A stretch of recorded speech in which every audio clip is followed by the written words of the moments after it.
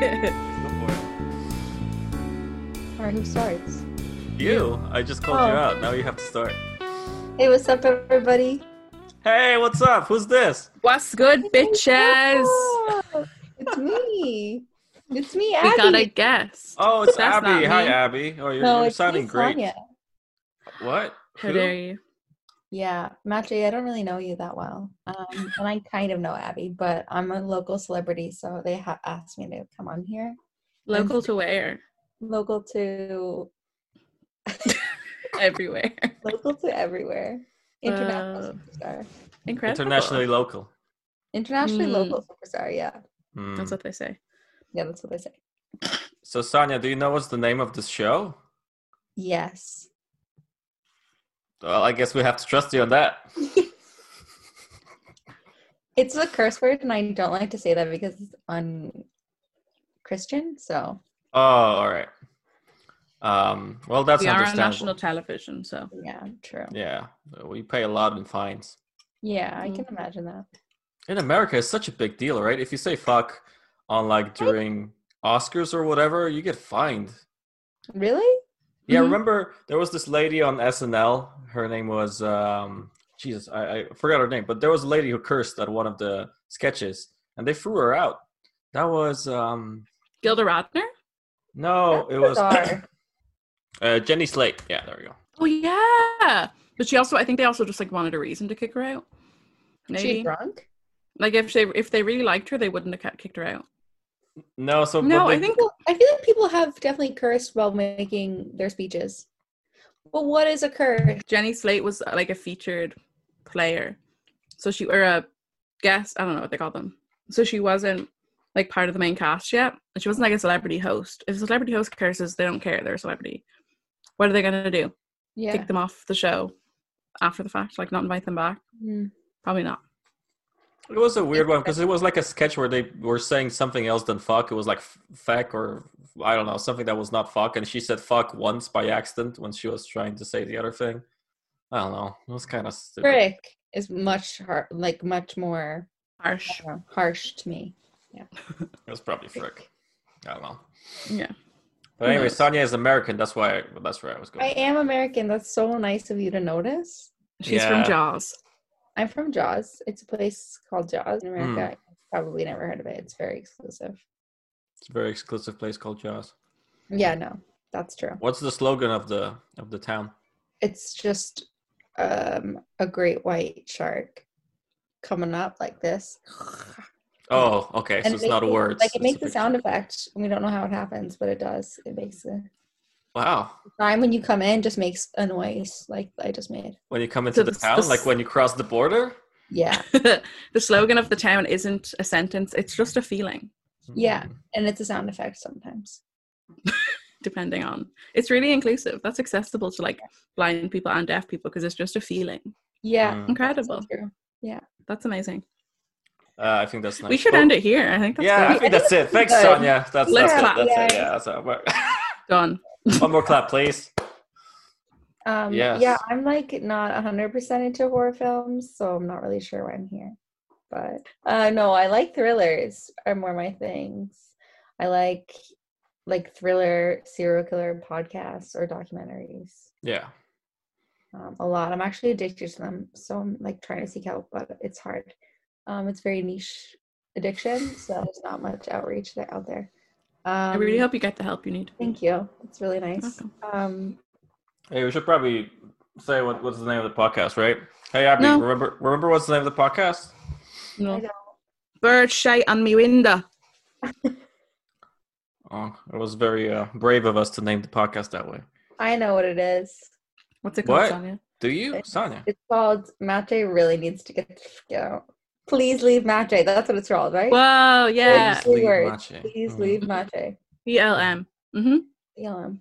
Oh, we got so Yeah. many new letter abbreviations. What was the last one? FMK. FMK. Yeah. Now it's PLM. Fatty Minchcock. Fatty What? Minchcock. Yeah, that's our new name of the podcast. It's called Fatty Minchcock. Oh, it's beautiful.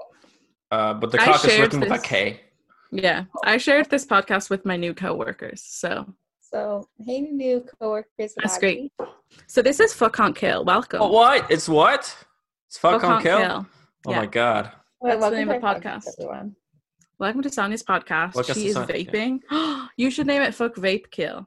Yeah. And it's like, who would you vape with? Who would you vape with? I don't vape. Smoke kill. So, like, who would you have sex with? Who would you Smoke a joint with. Yeah. And then who would you kill? All right. That's fair enough. Let's rebound the Out podcast. of the three of us.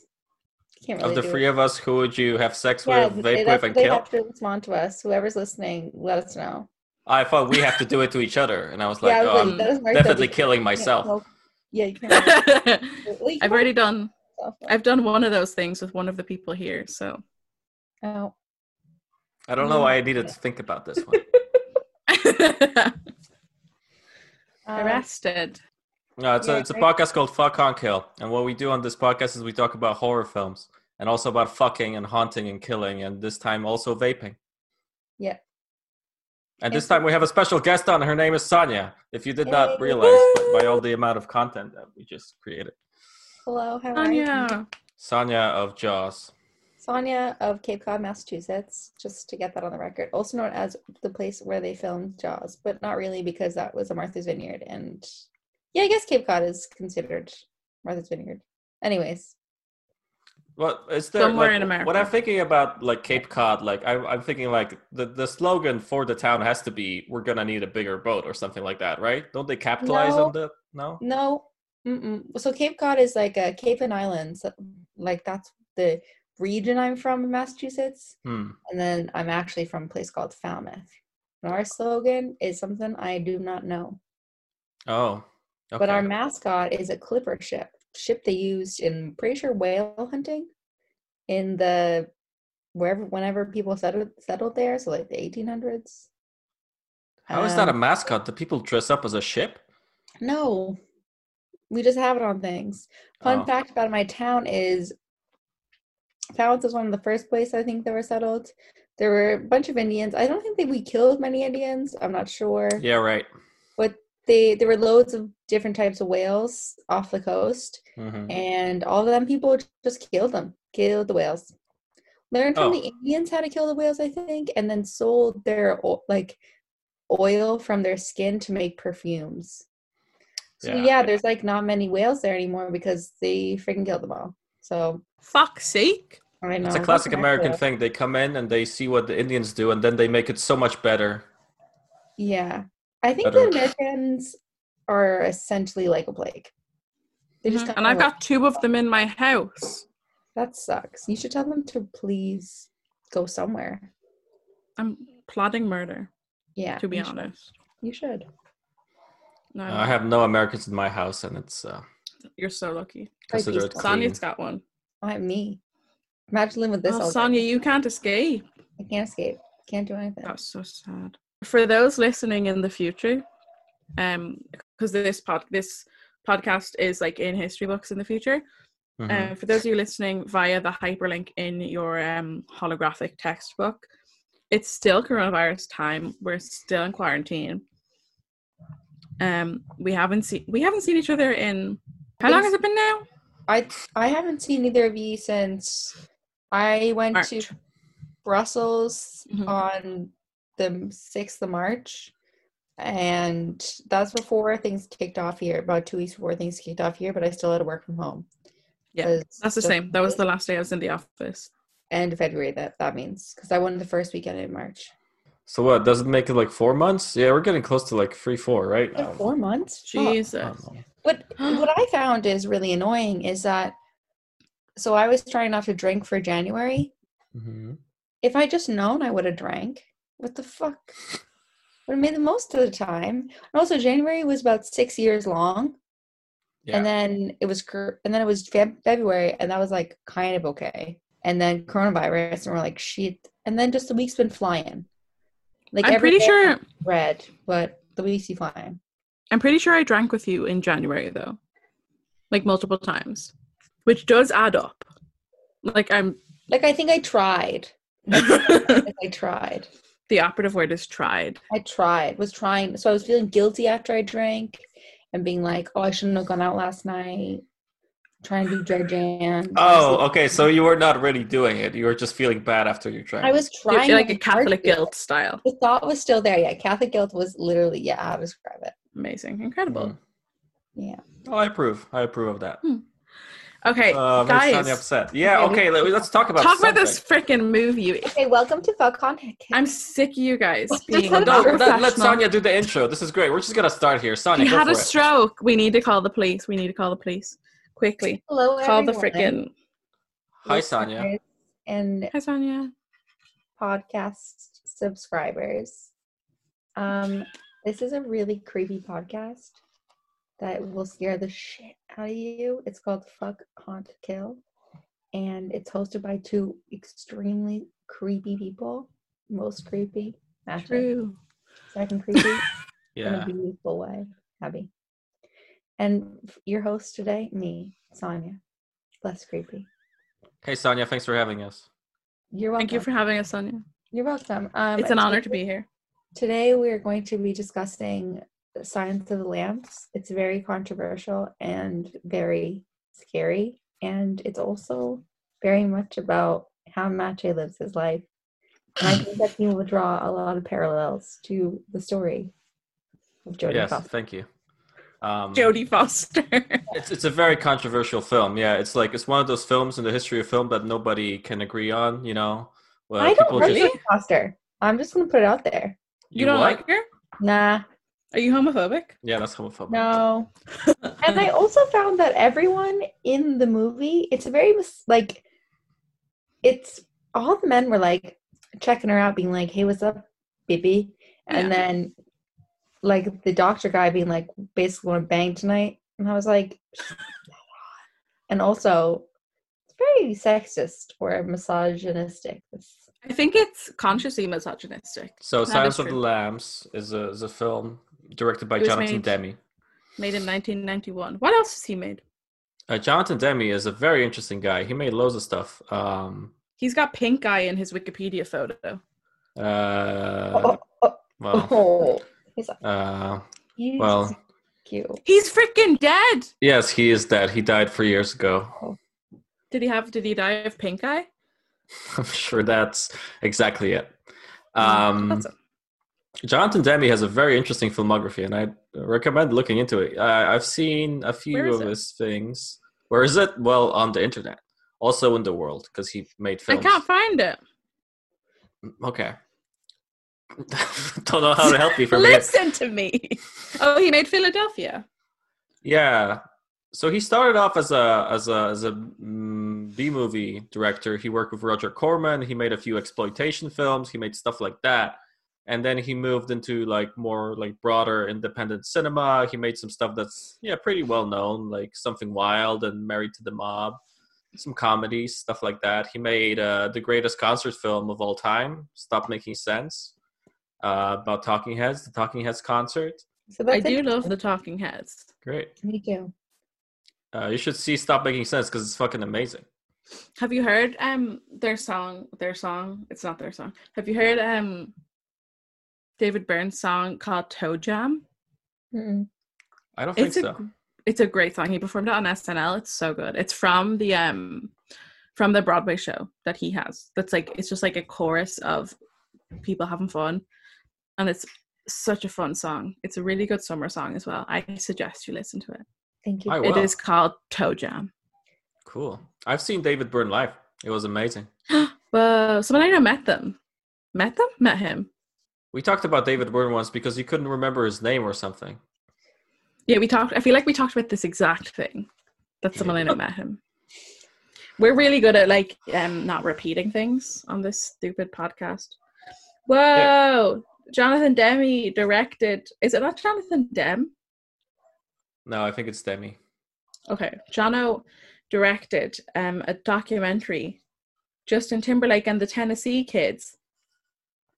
Yeah, he made like 3 very big concert films, and one of them is the Justin Timberlake one. The other is the Neil Young film.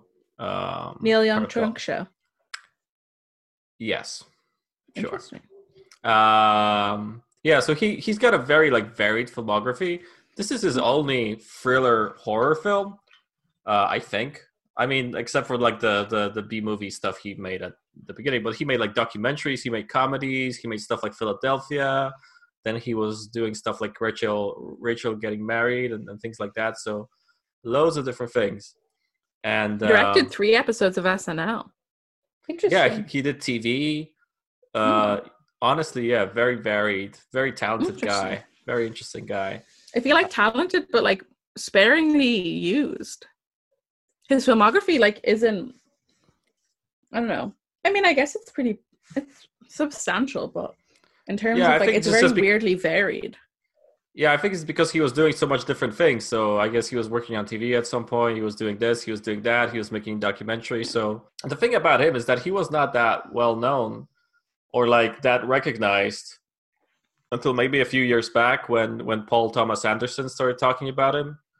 And Paul Thomas Anderson loves Jonathan Demme, and he's talking about him all the time in each of his interviews. He's always like, yeah, Jonathan Demme, the biggest inspiration, stuff like that. So because Paul Thomas Anderson is now, so revered, that because of that, Jonathan Demme kind of got up as well. But I think for a long time, like one of those guys, he was just like, yeah, he's just a director. He's like a director for hire. He's going to direct your thing. But, it's not like, it doesn't matter that much, which is not a good way to look at things. But I think like Silence of the Lambs, like that was like a huge movie. Like that was like massive. Yeah, it's sort of one of those like it's like near like a cult horror film. Like you would have like if you're into horror, like you would definitely have watched it. I'd never seen it before. Yesterday. Really? Mm-hmm. Yeah, I wouldn't even call it a cult horror film because like it won like all the Oscars. It was like it was a mainstream film, even though it was like an independent film and made by Orion and thriller horror whatever. But like for the time that it was in, like the time that it was very like now when I watch these things, I can kind of like even though you knew what the person like what Hannibal was gonna do next, kind of. It was always kind of like in a suspenseful kind of like you never knew when he was going to do it or like at what point he was going to like I don't know, murder someone. It was obvious what he was going to do next, but you just didn't know how he was going to do it. Until last night, I didn't know that Hannibal Lecter was a fictional character. I thought he was a real person. I think we should talk about that. Was he? He wasn't. I think it's like not like folklore, but like that wasn't just created for this. Like that was he's a fictional character in a series of suspense novels by Thomas Harris. Okay, but I thought he was a real person, which is a bit much. Yes. Why did you think that? I don't know. I don't know. I really don't know. I think because there was an element, I think, of me because I remember seeing Silence of the Lambs in the video shop when I was younger. And like seeing because the cover attracted me because it had like the butterfly and everything, and I was like, oh, that's interesting. And I remember my mom being like, oh no, that's scary, and I was like, okay. But I remember at some stage like hearing about Hannibal and also learning about cannibals and being like, oh, Hannibal. So that's where the name comes from. And then I guess in my brain I was like, so Hannibal was a real person. But there was a Hannibal. There was this famous historical figure, Hannibal or whatever, right? He was the guy. Which one was Hannibal? He did something. Like it wasn't this guy, and it has nothing to do with cannibals. So what the fuck are you saying? They did spin-offs of it, like of the whole like Hannibal Lecter thing. Like they did spin-offs of like I remember seeing one was like the start of Hannibal or like whatever. And well, like, there's the cabin in Germany or something. That's where it starts out. Yeah, there's a prequel, I think. Yeah, that's it. And there's the TV show Hannibal, which has Mads Mikkelsen playing in, which is pretty good. I've watched some of it. It's good. There's a lot of things. Well, the novels, I'm not sure how many novels there are by Thomas Harris, but they are like, I think 5 films, and then the TV stuff that are kind of based around Thomas Harris's stuff and Hannibal Lecter and stuff like that. Silence of the Lambs is not even the first one. The first one is called Manhunter. It's a film by Michael Mann. And was that before that? Yes, that was 1986. And in that film, Brian Cox plays Hannibal Lecter. And it's a fucking amazing film. I really recommend seeing it. It's really, really cool. Very different than Silence of the Lambs, but but it's made before that. Yeah, and then they made Silence of the Lambs, and it was like this big hit. So they made 2 follow-up films. One of them is Hannibal, which is like a sequel, and one of them is called Red Dragon, which is kind of a remake of Manhunter, which is a prequel. And then they made Hannibal Rising, which is like about the start of Hannibal or whatever. I don't know. I haven't seen that one. I think that's the one I was referring to, Hannibal Rising. Maybe. But yeah, it's weird. Possibly. At first, I don't know why I thought that he was a real person. I just did. Well, there was a Hannibal. Yeah, I have it here. He was like he was between 183 and 181 BC. He was a Carthaginian general and statesman who commanded like an army against Rome. I don't know. So he was like a historical figure. That's where the name comes from. But Hannibal is just a name. It's just a name. So I think I like merged the two into my brain because I remember learning about like a historical version. Yeah. I don't even remember how, but I did. Well, you probably learned about him in history. He did like one important thing that I can't remember. So, what's the first time? When was the first time you saw this film, Sonia? I actually can't even remember when I saw this first. It must have been years ago, though. Like, I've definitely seen it a good few times. Yeah. But yeah, like I was never really into like, I like thrillers more than I like horror movies, because like I just don't really like gore too much, but I like suspense, but not too much. And I also like I like serial killers. I think they're interesting. Yeah, so I don't know when I seen this first. Like I definitely hadn't watched it in a good few years. So it's like nice to rewatch it last night. Cool. There's definitely like things like I definitely wouldn't like kind of like forgot or like wouldn't pick up on as much, I guess, back then. Mm-hmm. Maybe it's just because cinema was different and like how much there is like now like documentaries and like whatever podcasts about serial killers like going 90. Like there's so many of them. Yeah.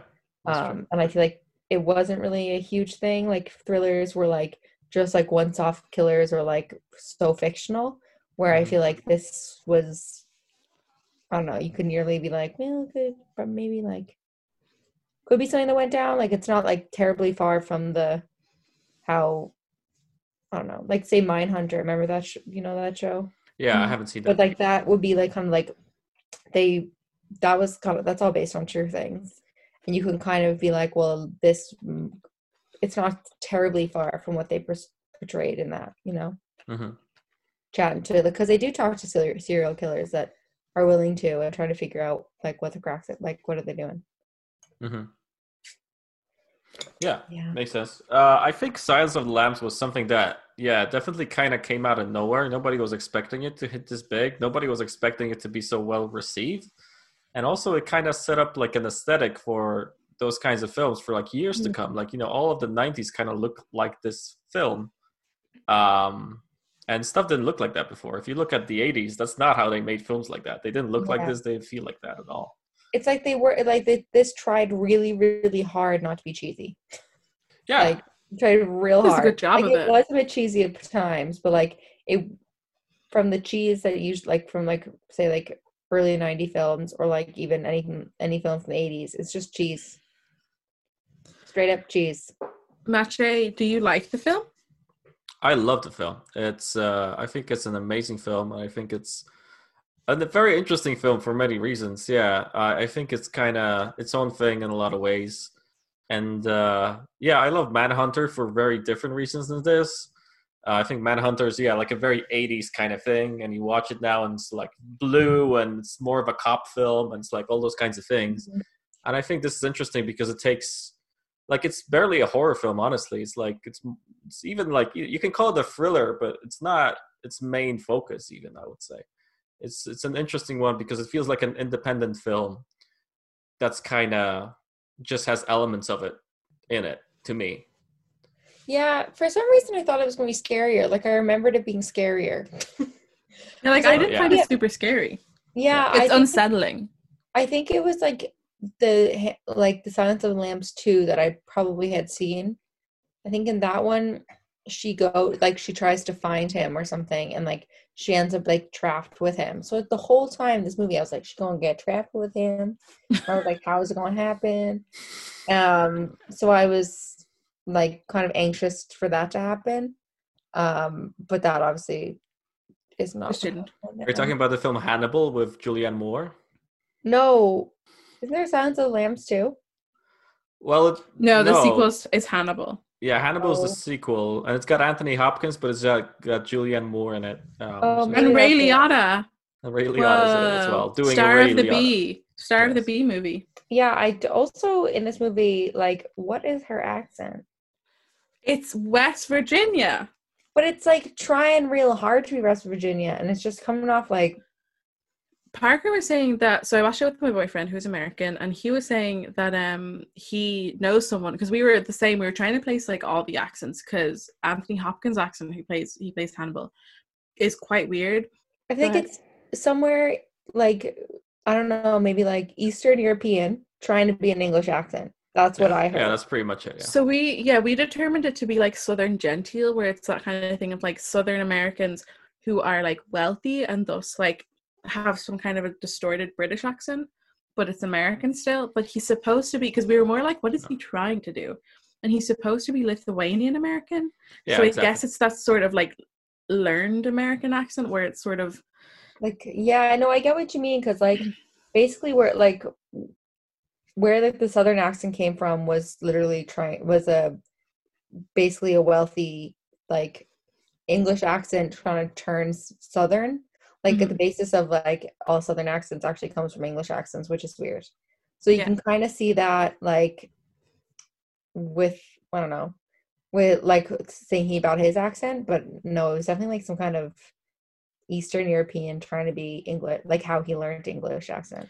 yeah. And Parker was saying like with Clarice, like because he like Googled, he was like, I recognize the accent, I'm trying to work out what accent she's doing.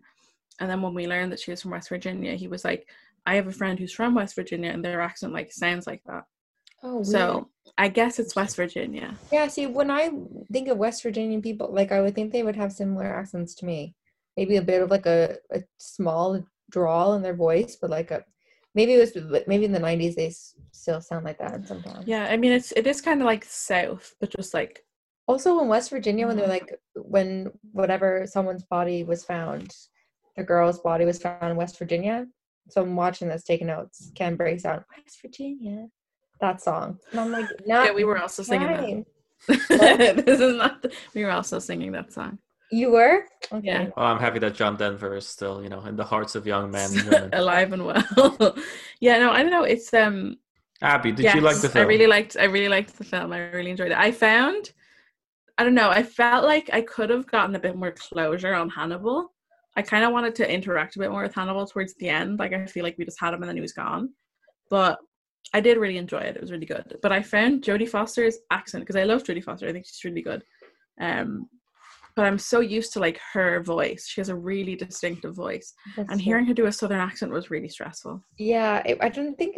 I don't know. I didn't love it. Her young though, seeing her like so young though, I was like, damn, baby. But if you've seen Bugsy Malone, she's even younger in that. She's like a child. Mm. So that's what that's the film of that Jodie Foster's in that I've seen the most. Bugsy Malone, like I've definitely that's the first time I ever saw Jodie Foster, and it's definitely the Jodie Foster film I've watched the most. So in my brain, she is young. Wait, I have a question. At the end of the movie, I Fuck can't off. remember. Did that Dr. Chilton guy die? No. But Yeah. he was like, The whole time I was like, please die. but He pops up in the sequel. Hannibal. Um, What? But Hannibal's like, I'm gonna have an old friend for dinner, with Guys, a little okay. wink. So I watched the Hannibal yesterday. I watched the two films they made after this in preparation for this episode because I was interested. And Hannibal, the sequel to this film that they made first, is fucking crazy. It's really stupid, and it's basically takes the ending of like it's kind of a continuation of this, but they take that whole section when Hannibal is like in this other country out. It doesn't matter, or like they kind of ignore it, or I don't know. Because that prison director is back in that film, and he's just in the prison again. So I don't know. Yeah, Also, I showed Hannibal him is a in lot. Florence, so Hannibal is in Florence instead of that wherever he is. He in the deserves. fucking- Wait, we should get on track. Okay, we want to start. Are we talking gonna about get on track? Yeah. Yeah. I don't know. We could try. We haven't been even talking about film. Okay, so The film starts. Jodie Foster is running through the forest. Now, her Twilight jumper, vibes. it is quite Twilight vibes. I was wondering when Edward was going to jump out, but he didn't. And she's basically like doing an endurance course because there's like a thing she climbs up. I didn't see that her jumper said FBI. So there's a guy who comes up to her. And I feel like that's it's kind of intended. I was like, did she work for the CIA or FBI? Yeah, because like someone walks up to her and they're like, oh, this person wants to see you. And she's like, okay. And then he turns around and there's like this shot and his cap says FBI and it's like a whole thing. So like that's when we learn she's in the FBI. But that whole time her jumper has apparently said FBI on it. Yeah, it did. Yeah. So either way, she's like a student. She's studying to like join the FBI. And she goes in for a meeting and she's there. Did you notice the really clearly dubbed over bit where someone greets her? Like someone gives her like a high. It's like I think it's the friend that she has throughout the film, and they give her like a high five in the hallway, and when she's like Clarice, but it's so clearly dubbed over. Yeah, that Blatantly friend's dubbed name. over. What's the name of her friend? She is not. Did we a learn? character. Is it her girlfriend or her friend? Ardelia. It's not her girlfriend. No, it's not established. That's her friend, I guess. Ardelia is that character's name, but she's just there at the beginning and then disappears until the very end, where they meet her again. And I made a note being like, do they need to do that in the FBI? Do they need to do all that? Or, like, just be like running in the woods, like climbing up all that shit? Well, Do that? yeah, I'm Maybe. sure they do that kind of stuff. Yeah.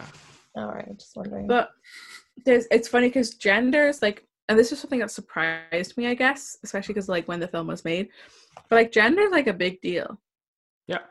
Throughout this film, so like, yeah. Immediately she's like gets into an elevator and she's the only woman there. Yeah, she's very short. Yeah, it's kind of sweet. Yeah, she's quite small.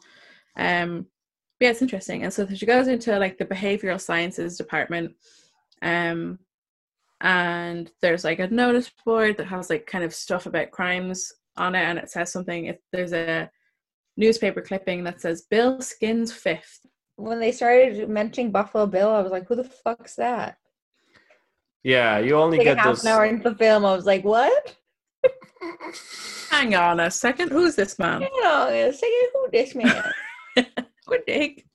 Who the heck? Yeah, like, and throughout my notes, I have like, when you said gender, like one of them is like it. Like I was like, is this sexist? Like all the men be looking at her, making her propositions, or just being like, "What the fuck you doing here, bitch?"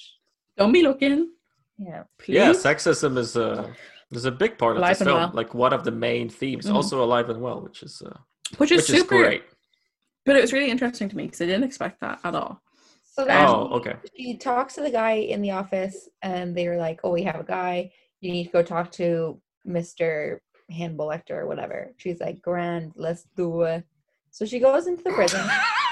That's the scene. All right. Let's take it back a little bit because it's like, yeah, they go into the hospital, which is in Baltimore, which is interesting. Back it up. Quantico is in Virginia, and then Maryland is super close to Virginia. Like I remember, I used to go to Washington, like DC, like once a year, and we used to stay in Virginia. Like DC is super close, or like Washington, like Quantico to Maryland would be like super close.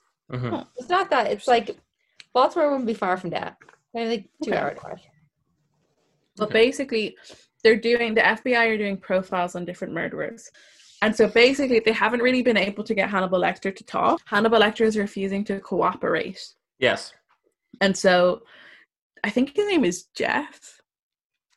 Well, Wait, I wrote it down. Yeah, Mr. Crawford is he like pulls Clarice in and he's like, "Hey bitch, what's happening? I think you'd be kind of good at this." He's like, "We got women in the FBI," is the first thing he says when he sees her. Yeah. Bring the one with tits. Yes. That's what he says to his assistant. Someone got titties? Come on down. Titties? You got me listening.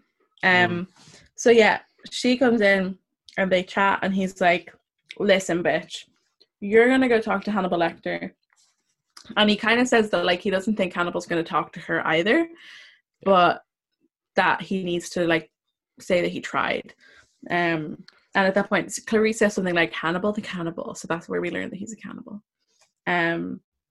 It's also interesting, I think, the point of view of like having it be the focus of the film is this serial killer who's already been captured Yeah. and is like in jail. It's kind of interesting.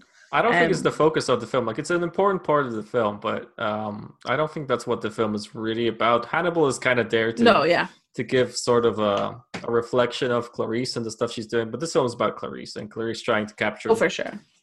Bill. And Character.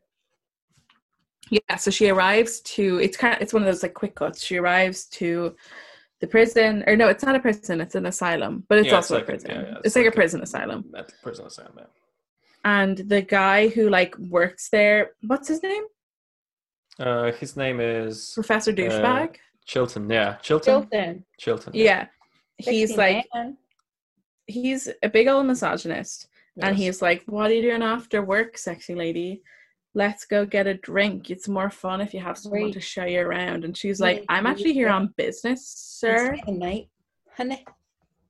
And she beats him up. It's really good. It's great. I wish she beat him up. But yeah, so there's loads of precautions in place to like talk to Lecter. And it's also a really old style prison. Yeah, it looks like it's like in a, I don't know, it looks kind of fancy, honestly, a little bit, like when you see it from the outside. It's like, and the inside, it's like, I don't know, the way we see prison in like media now is more like, you know, concrete walls and the, you know, and I know it's not a prison in the sense of it's an asylum, but it's a prison. Yeah. I don't know, it's like it's bricks and it's like a super old building. It's kind of like going to like, when you go to Power Square, say, which is in Wicklow, it's like a castle kind of thing, and it's like really nice like bricks and twisting stairwells, and it's kind of similar. It's got like a sort of twisty stairwell and it got those bricks. A lot of that shit's dated in America though. Yeah, but the prisoners that she goes to, they're like in the basement, so she needs to go down. So this is like the shitty, the place where they keep the shittiest people. So you kind of see her. People. Yeah, all the people you don't want to ever see or talk to, and there's this wonderful scene where she walks down and gets into the first kind of cage. Like the first bar she goes through is where the security guys kind of hang out. And yeah, that's the first, I think that one of the first, like maybe the first shot in this film where you kind of get this thing of Clarice walks into a place and you get like a point of view of what she sees. And the camera kind of goes around the room showing you everybody that's there and kind of giving you a vibe. But like that kind of thing of like, you go into a room, you see a shot of Clarice, that's her face, and then you see a shot of what she sees. That's gonna be used throughout the whole film. That's like the main thing this film does. And then the film also likes this kind of pan around the room. So there's like a pan around that little guard room before it lands on Barney, and Barney's like, "Hey, hello, you can leave your coat here, and we can go there." But that's Barney's a nice guy. Yeah, Barney's nice. He comes back in Hannibal as well in a fucking stupid cameo scene that makes no sense at all. But anyways, he's there. Hannibal is a crazy film. We should talk about it one day. It's like I have no idea how it happened. But anyways, yeah. So that, but it's kind of cool the way it's shot, and I think Demi is kind of known now for close-ups. This film has a lot of close-ups, but also point of view camera, like subjective camera, stuff like that. There's gonna be a lot of this. That's good. So anyway, she goes in. She goes in. She goes through, and she like walks past the different cells. Yeah, and there's this guy in one of the cells, Miggs. Do you guys remember what he says? I can smell your pussy from here. But he doesn't say pussy. Close. And then Hannibal's all like, you're wearing this perfume, but not today, but sometimes. Like he says, he first asks, what did Miggs say to you? And she's like, yeah, he said, I can smell your cunt. And then he's like, I can't. I cannot. Yeah, he goes up to the holes.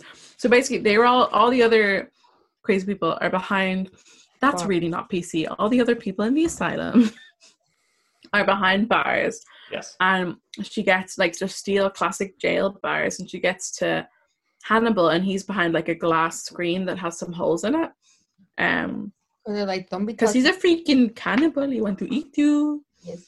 We missed a little scene before where the director of the asylum tells Clarice about Hannibal and why he's in such a high security cell, and he talks to her about like the situation where Hannibal, I don't know, was it like there was like a person who he like ate her eye. Yeah, he ate her for sure. He didn't. Yeah, her face. Yeah, I think she lived, but he ate something. Yeah, but anyways, he's got a photo of what happens, and that's another thing this film is gonna do a lot, which is Clarice looks at the photo, but you don't see what's on the photo. because you don't need to. Mm. You can kind of imagine that it's not very nice. Uh-huh.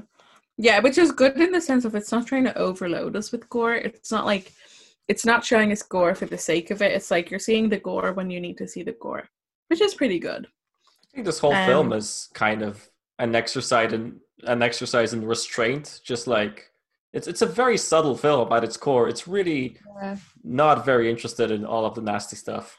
Yeah, it's about the psychology of it. Yeah, mm-hmm. Yeah, good. I don't like gore. So I like things that don't just tell me the story, give me the idea of it, but without showing me it. Yeah. Yeah, I mean, for me, like I don't some nasty stuff later, but not like bad. I don't mind gore, but it's more that thing of like I don't mind it once it's necessary. But if you're showing it to me just to like for the sake of it, I don't like that. Like it's all I think like that's kind of my opinion in general for horror is like show me something because I need to see it or show me it because it's really important to the film. But otherwise I don't care. Yeah. It's not doing anything for me. It's not like it's necessarily gonna make me like have any different effect on me. It's more that it just doesn't it'll make me like feel like there's less value in the film because it's like cheapening itself by doing that for the sake of it. And in the case of this film, it definitely would be cheapening it because the film is working very hard to establish a certain kind of tone. So then if you like saw the photo and like, you know, I don't know, or like if there was like a flashback, like the worst kind of film would just do a flashback of what Hannibal did to that woman, right? And show the killing and a little bit of gore and like, blah, scary, right? It's like we don't need to. Yeah, exactly. You don't need to. There's absolutely no reason to do it. So it just goes on. You kind of have an idea of what might be on the photo. There you go. Here he is. There's Anthony Hopkins. Fucking do what you want. And this film isn't about Hannibal's crimes. It's about him. It's not about him, but like the relevance of Hannibal is more so like his brain and his understanding of the serial killer. But like we don't need to know about his crimes. Yeah, it's not relevant. Yeah, not. And that's one of the main things that the sequels don't understand because the sequels are all more about Hannibal. The sequel is called Hannibal. It's about Hannibal. Red Dragon is more about Hannibal. And the thing about Hannibal is the less you know about him, the better it is. Like he's good as a creepy guy in the background, kind of saying weird stuff. But once you get to know the story, it's like I don't know. It's like you don't need gravity to this character. This character is good when you don't know a lot. It's like just put him there, use him for this, and that's enough. Yeah, because you're still trying to like understand like what the fuck he's trying to say to her when he's like telling her about like Mr. Moffat and all that stuff and like asking her questions about herself. Like you would nearly be distracted if you were trying to think about his crimes rather than the way he just is trying to like rather than the way he's just processes things. Like he'd be like it would give you a bit more insight. Like I don't know, I think it would give it away a bit easier. Definitely. But it's not actually him that you're trying to. It's not his like why he would do something, but it's like how he would understand that someone else would do something. Yeah, definitely. And it's also this thing of you come into this and like the point of the subjective camera is for you to feel like Clarice. And since you're watching this film as Clarice, you have to go into that room and just know what Clarice knows, and that's it. Otherwise, it doesn't work. Otherwise, the game is unfair. Yes, it's true. I'm eating a square. I wasn't really understanding the whole like Miss Moffat thing. Like, what was he saying to her? He was like, "Where did you grow up?" Asking her loads of questions about herself.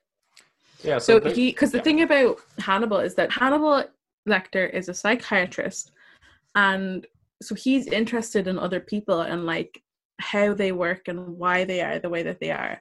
So like, and because he's in an asylum, he doesn't have as much opportunity to like be able to actively be a psychiatrist. Like he can obviously by like say listening to his cellmates or whatever, he can like hear their problems. Like if they're just going to be talking to themselves, he can analyze that to himself, but it's not as interesting or compelling as it is to like have a patient who is like engaged and like is receptive to questions and analysis. Yeah. So it's like that's why he's so interested to like keep asking Clarice questions because he obviously immediately like finds her interesting. That's why he like stays engaged with when she speaks, everything like that, and that's why he's willing to speak to her in the first place, because he can like he senses that she's an interesting person, or that she's like there's more to her than just like someone who's trying to get answers. Yeah, and the thing is, he knows who the killer is. Like he knows who Buffalo Bill is, pretty much from the start. So the first thing he kind of gets is I mean, maybe he doesn't know, but like he definitely has information. Kind of. No, he has to know because the He Miss knows. Moffat. Miss Moffat is just an anagram for a different thing, right? But basically, Mhm. why he says that is he's got a storage room, yeah, like a garage in Baltimore where one of the heads of one of the victims is stored, and we know that Hannibal One didn't of kill that victim. Buffalo Bill's victims. Yeah, exactly. It's not Yeah, Hannibal. why The is it there? victim is Thomas Raspail, Yeah. and Thomas is was Buffalo Bill's lover.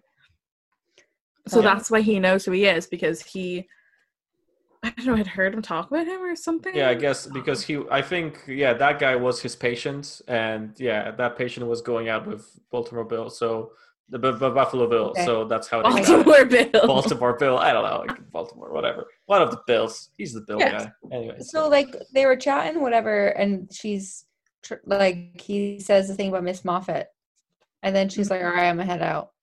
Well, first, I really want us to talk about this one thing that happens, because first they kind of have a conversation, doesn't really 100% work. He's kind of interested, but doesn't give her anything.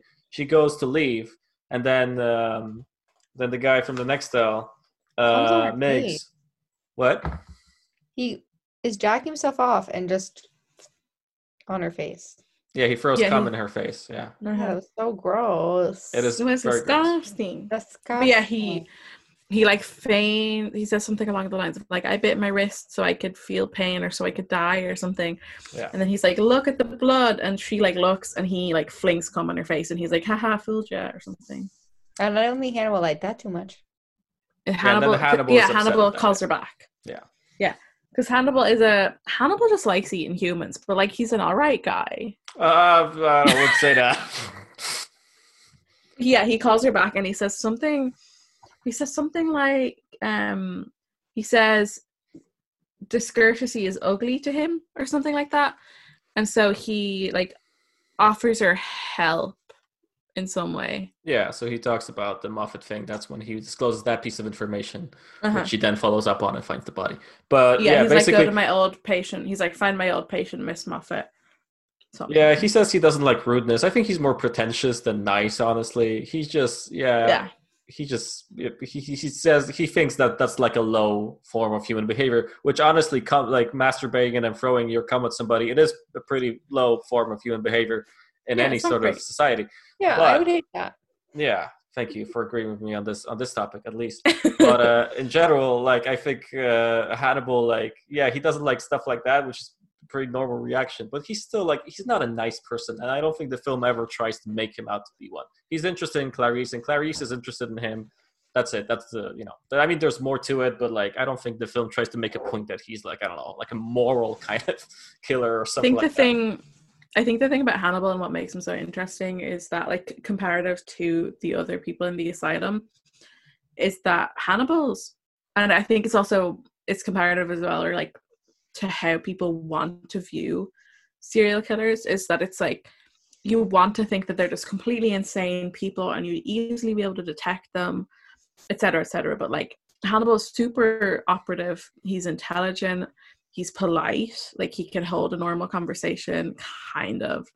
Like you get the impression that if he wasn't in an asylum and it was like, yeah, I'm a serial killer, like you know that about me. If he wasn't in that situation, he would be easily able to hold a normal conversation. So the point about Hannibal and what makes him so scary is that he's so palatable as a human in terms of like, if you forget like what he's done, you can just be like, yeah, he's really intelligent and he's polite, etc. Ignoring the few kind of things that expose, obviously, the fact that he's like he's a murderer. He's just like a sociopath. Mm-hmm.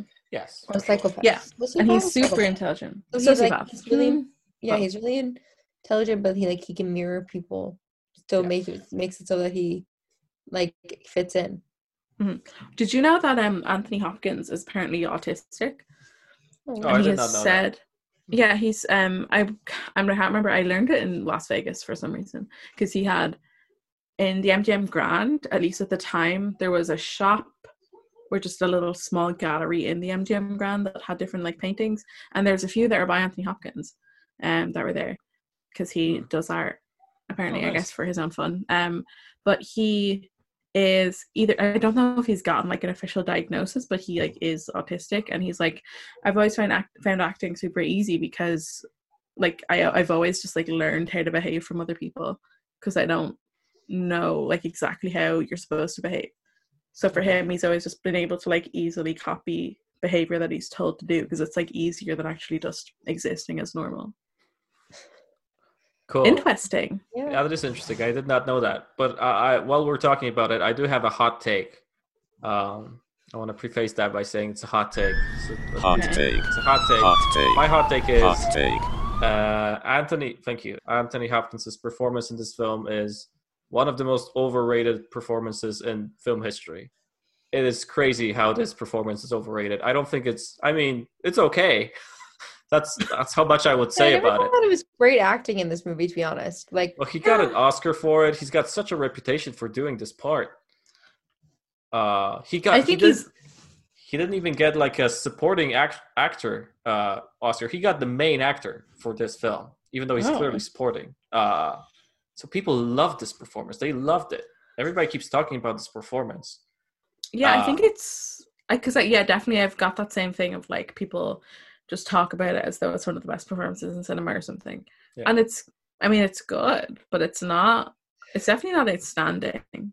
I think it works because the film knows what to do with it, but you see Anthony Hopkins doing it in the sequels in the same way, and it's just like it's the hammiest thing ever. Like the film knows how to contain it. You know, Jodie Foster is there and she's doing her thing, and I think she's amazing in this one. I think Jodie Foster is like, oof, she's amazing. She really deserved that Oscar. But I think Anthony only works because she's there. Otherwise, it's just like over the top fucking scary shit, no blinking kind of stuff. And I don't know. It's like it's a bit on its own. I think it would not work. It's just it wouldn't work like that. Mm-hmm. And like it's good that he does that in this film because and I love this film. It works good in this, but I think in terms of like the performance itself, I think people really overrate it. It's not that good. Yeah, makes sense. Sonia, that was my hot take. Thank you. What do you think of the hot take, Sonia? I do agree. There we go. It wasn't as hot as I thought it was going to be. No, I think it's like I don't think that it was amazing. Like it wasn't bad by any means. Yeah, for sure. He definitely wasn't the main actress or actor of the whole thing. Did you like it when he did? What's he doing? Impersonating how you taste wine? Yeah, I don't know what Is that what he's supposed to be doing? Or a bunny? I think he was just doing a bunny. Because I definitely like you've always it's definitely like Easter Bunny themed. I feel like this entire film. Yeah, lots of Easter Bunny. Yeah, no, I think that's like the moment that everybody talks about, as though it's like I ate his liver with some fava beans and a nice Chianti. Nice Chianti. Yeah. But he's Chianti. I don't even know how you say it. I can't do it. But yeah, everyone talks about that like it's. I don't know. I thought it was going to be more compelling. He just says it, and I was like, "Oh yeah, I've heard people say that a million times."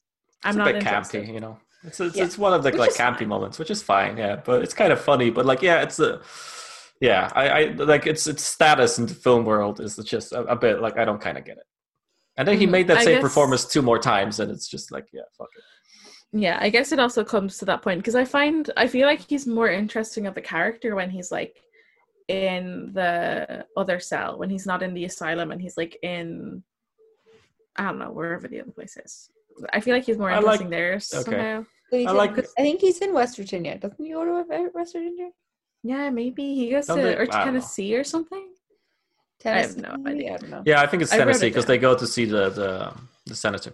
I like him at the asylum. I think that I like that setup, and I like the visual style of how they're talking. I think it looks really nice in the asylum. But yeah, I get it's kind of he's like it's interesting because he's like a bird. It's very bird cagey. Like there's just a cage in the middle of this like pretty nice room. So weird. Like it's weird. Yeah. It's almost like why did you think this was gonna end? Well, no. For sure. Anyway, wait, let's get back on track. So she drives, she's like, whip to the place where she's like, oh, Mr. Moffat owns this, like, rents this place. And he's like, the old guy's like, yeah, it's rented through 10 years. And she's like, sweet, let's get into this. Can't open it. So she takes her car jack thing, and it's like jick, jick, jick. And then she's like, if I die or any this thing closes, here's my card and call somebody. Yeah. And he's like, all right. So then she rolls underneath the little storage thing, goes in, and it's just all creepy bits. And then there's like this car, or is it a hearse? Not sure. Then she goes in and she sees the head of Buffalo Bill's lover. And she's like, fake "All right, eyelashes on. let me get the frick out of here." But she has to wait because the door closed. So Yeah, so we don't see has that. she has to get somebody. So what happens next is there is a moment just on the topic of like the sexism of the film. Clarice has like one friend in the academy, and it's a woman, and they're like on a run testing each other with like different codes that I don't mean shit in the FBI, and they're running, and there's like the men who are running in the other direction are like checking them out. Yeah, it's like, and it's like, can't we just be agents? I like that training montage for one other reason as well, because we got a little training montage after they find the head, and there's one where they have like a combat training, and they go into a room, and Clarice fucks up because she doesn't check a corner, and I like that a lot. Yeah, because like they show her making the mistake, but it's like part of the course. It's not like they're making her look stupid or something. It's not even like anybody pays attention to it. It's just like, yeah, she made a mistake. That's part of the course. I like that. Usually when something like this happens in the film, it's like a big thing or whatever the fuck. Here's just like, she made a mistake. It's training, whatever. Second of all, it's important for the final showdown of the film that she checks the corner. So that's nice. It is. And then we find out, so there's the running, and then we find out that Lecter like somehow made Meigs die after the whole him being rude thing, his tongue or throwing something. cum. Yeah, I think it's basically like they heard Lecter talking to Meigs through the wall throughout the night, and I guess he just like, because Meigs is like very visibly and like audibly insane, like he's like just like constantly talking and like muttering to himself, and jerking off, beating his meat, etc., tugging his belly roll, and so he yeah, disgusting. So I wonder what he usually comes into when there's not a woman to throw his cum on. What does he do with it? I don't know. Do they get jam for their bread? Because if not, ew. Ugh. Ew, okay. Don't knock it till you tried it. No, so yeah. So he welcome to the podcast, Sonia. This is what it usually is. Yeah, it's usually this. Yeah, so like be telling us about her experiences. I have never eaten semen on toast. I think that's yes. what it is, because you have. Don't tell them. But yeah, so he like I think he just kind of because Lecter is so intelligent. Lecter's so intelligent, and Meigs is like just insane. I think Lecter could pretty easily just like somehow talk him into a complete mental breakdown. Yeah. And yeah, so Meigs just swallows his tongue somehow. And then the whole thing about the storage locker happens. Clarice goes back to the asylum, but it's like lashing rain. And she determines that Hester Moffat stands for the rest of me. Like it's an anagram for the rest of me, which basically means that the rest of Hannibal is in that locker. Anything that would like have more answers about him is in there. She comes in, it's pouring rain. Lecter like gives her a towel, and we find out that which is super sweet and romantic, honestly. Super nice. Yeah, thanks, Hannibal. Hannibal Lecter is honestly just like romantic icon. Ryan Gosling is very misunderstood. Yeah, very misunderstood. Yeah.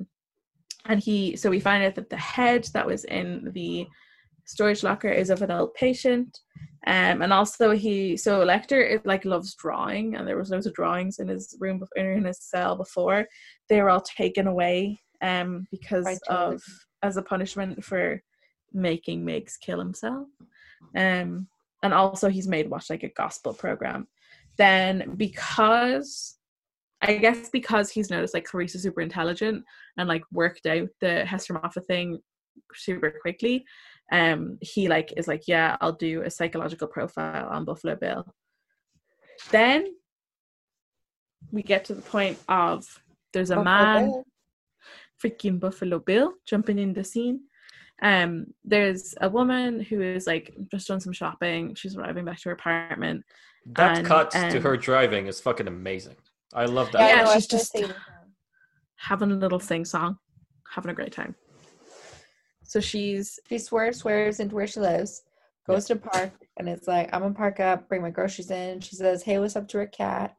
And then she sees this man try to move a sofa into the back of a van, and he's struggling hardcore. So she's like, I'm gonna be nice, I'm gonna help a dude out. Which at this point, I'm like, bitch, you're dumb. Yeah, have you not seen great the rest thing- of the film? And then he's like, okay. Did you not know about coronavirus? He Don't said, go near nobody. nobody. And then he's like, all right, get in and you can just pull it up. And she's like, all right, grand. And then she, like, okay. Well, to be And fair, then he first kind of makes her pick up the sofa and then turns her into the van. So it's like at this point she'd have to like drop it down and leave. So he's got like the guy has a cast on his arm, and so that's why he's struggling so much with the couch. And he like, so the girl offers him help, and he's like, "Oh, that's really nice of you," or whatever. And she says, "That's okay. You look kind of handicapped." It's in the 90s. It's okay to say stuff like that. And Parker, so I was watching it with Parker, and he was just like, "He's not a serial killer. He just kills her for that comment because he's just like being called handicapped by this stranger." Rude. But yeah, so he like strips her, or he like, so yeah, he gets her to the van as you have described, and then he just goes, "You're about a size 14, are you?" or something along the lines of that, which is like a strange comment to make. And then he beats her, he beats her so that she's kind of unconscious, but she's not fully unconscious, and he like rips the back of her dress. Yeah, he takes it off and leaves it there. Yeah. He leaves the dress, like he throws the dress out the van. So it's like, but he doesn't like sexually assault her or anything. He just removes her dress and leaves it. No, he just wants to know the size. He's looking at. He just wants to know like what he wants, size 14. Yeah. Mm-hmm. And then there's the whole next thing where they find a body. It's not this woman's body. It's someone else. They find the body and he's shot, skinned, and dumped. Yeah, so they determine Buffalo Bill keeps the women alive for 3 days, and then he shoots them and skins them and puts them in a river. There's this weird flashback of her like watching a coffin. It's like her dad dying. Yeah, I could have done without all the flashbacks of Clarice, to be honest. I don't care about her I'm like, whose coffin's that? I'm like, is it her dad? Who is it? Yeah. There's only two of them, but yeah, you kind of like it kind of ties into the story she tells to Hannibal later on. So I guess they need them for the full story, so that she doesn't have to explain all that. But yeah, I mean they're not. Yeah, it's not that many of them. Yeah, they're not that great, I have to say. I think that there's only like two. And I'm like, there's only two. I don't think these are important enough for me to actually need to see them. Yeah. I like the They're one not that bad, but... I like the one that takes place in the funeral house because it's kind of tied into it's not like a dream sequence. It's like she kind of walks into the room and then it kind of turns into her dad, the memory kind of thing. I think it's kind of interesting. But then there's a sexist moment when she goes in and there's the body there, and he's like, everybody leave, and all the guys are like, what? You don't tell me to leave, lady. Yeah, so basically they decide to bring Clarice on to the investigation of Buffalo Bill. They take her on, and the main investigator, the guy, gives her the case file, and she goes through it when they're driving. I really like that scene. She looks at the photos and everything. She hears about all the things that happened to her, and she's trying to kind of contain her emotions, which is a big thing in this film as well. And and then they go to the funeral house where there's the funeral of the girl that they found, right? They're doing an autopsy. Yeah, but I think it's isn't that a funeral house though? It's like, don't they just take it after the funeral? Maybe. Mm-mm. So so either it's the funeral of that person, mm-hmm. and then they bring her out there, or it's there's a funeral happening in the funeral home, but also because a funeral home is where embalmings happen. Mm-hmm. So assumably, like, and I'm guessing to a certain extent, maybe that's where, depending on like where you are, that's where also a postmortem or like an autopsy would happen. Maybe. I mean, assumably, because that's what happens in Yeah. I'm So not sure. I'm part of my kind of brain, and again, I don't know, and it's not made super clear. I thought more so that it was the funeral that was happening in the funeral home, or like the removal or whatever, is a different person. It just so happens that it's more so the reason it's happening is to give Clarice that flashback of the funeral of her dad. maybe. Mhm. It's But that possible, like, yeah. but that because the state that the body of the victim is in is not the state that they would be in when they're being shown in a funeral home. So I'm pretty sure that it's more just being like, oh, there's a funeral going on in this funeral home, but also there's an autopsy going on in the background. Well, I I'm don't sure. think that they're the same. I don't think it's her Yeah. funeral. Okay, maybe Um, that's possible, but just to be fair, I'm Because an sure autopsy, that lady has a closed casket. There's no other oh, way. for sure. But an autopsy would usually happen before the funeral. Okay. But they're Like taking I know pictures though, which is weird because like they're taking that's what they pictures of do. like everything that's like in her body, and they take a picture of her like her mouth for identify. I don't know why. Dental records. It's because dental They records don't are know who the she is yet. dental records for someone who doesn't have a criminal record. Dental records are the easiest way you're going to find or identify a body. If it's because Clarice identifies, she's like, this isn't a local person. Yeah. But then- it's that thing of an autopsy will always happen. Like I know my great uncle passed away, and the funeral was delayed because they were doing an autopsy, and they okay. couldn't have the funeral until they had the autopsy. So the autopsy always comes first, Okay. because for whatever reason, because that's like if that makes sense, I someone guess. wants, because if you want to like, because it depends if the loved ones, or even I don't know if you left it in your will or whatever, if you want to be cremated, then the funeral is sort of a cremation, and it's not, but like, there's that thing of like the funeral happens and then the body is cremated, or you've got the body is embalmed and you go like, I know my nana was embalmed, and like the wake happened, she'd already been embalmed. Mhm. So it's like anything that needs to happen before the body is buried or like gone has to happen before any sort of formal event happens. Well, that makes sense. Yeah, I guess it's a lot easier that way. Just kind of do that first, right? Rather than do a funeral first and then go back and do all this kind of stuff. I don't know. Yeah. Exactly. It's kind of because the funeral's supposed to be sort of like an event or something that like gives the family some peace, or it's like supposed to be like, and this is it, this is the chapter closing.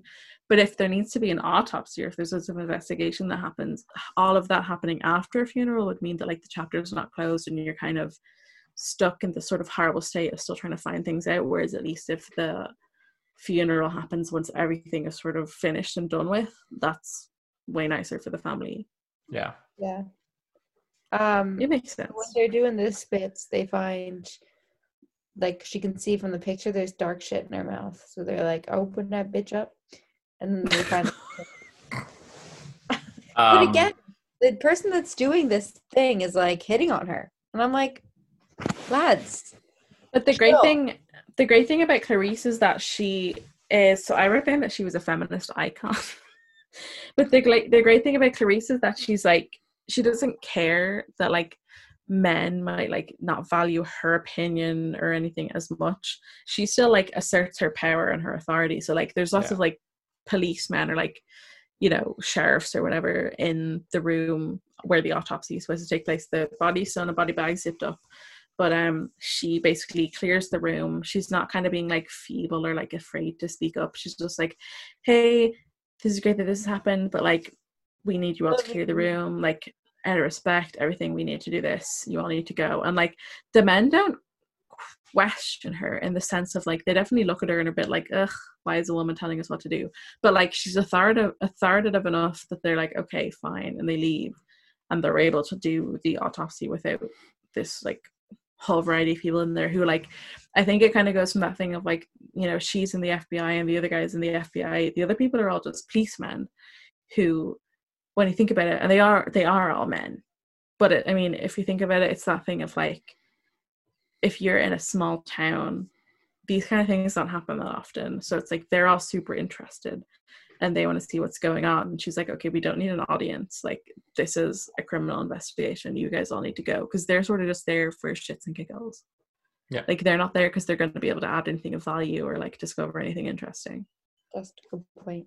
She's Yeah, like, get the fuck out. Yeah, she does a great she tells them off really well. And then that whole autopsy scene is I think it's amazing. The way it's filmed, the way it's kind of framed, the way they talk about it, the way Jodie Foster's really really dialed in the scene, I think. Like everything she says is very logical and rational, but there's always like a shiver in her voice, like you can kind of see something's going on, but she doesn't let it out. It's really great. I really love it. And you don't really see the body much anyway. They look, when they first look at her, they kind of just describe what happened to her and what's the cause of death, and you just see the faces of the people looking at it. Again, in pretty big close-ups.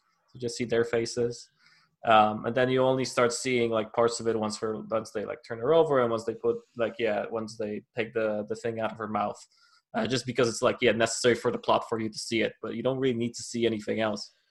Yeah, I think it's because it's that thing of like whenever you see like these kind of, and I mean they're sort of rare, but if you see an autopsy scene in like a TV show or a movie, I always feel like, even though maybe that's not always the intention, if they're showing like a female body and they're like showing the boobies and like full frontal nudity, I'm always like, this is sort of poor taste, because it's like it's like, I understand that, like we're seeing an autopsy, but at the end of the day, like none of this is necessary, and you're just showing me titties to show me titties. And then it's corpse titties, which I really don't need to see or want to see. Again, it depends on the film, but it depends. Sometimes the context it's necessary, and sometimes it's like makes sense within the film. But like at the end of the day, it's like if it's not at all relevant to the plot or like necessary for us to see, it just comes across as kind of like taking advantage of being like, look, it's some titties and a naked lady, while also they're dead. Well, you're making it sound like the film industry used titties as something to draw people in, or I don't know. I don't think that ever happened. I know it's a bold statement. Sonia, what's your opinion on titties in the film industry?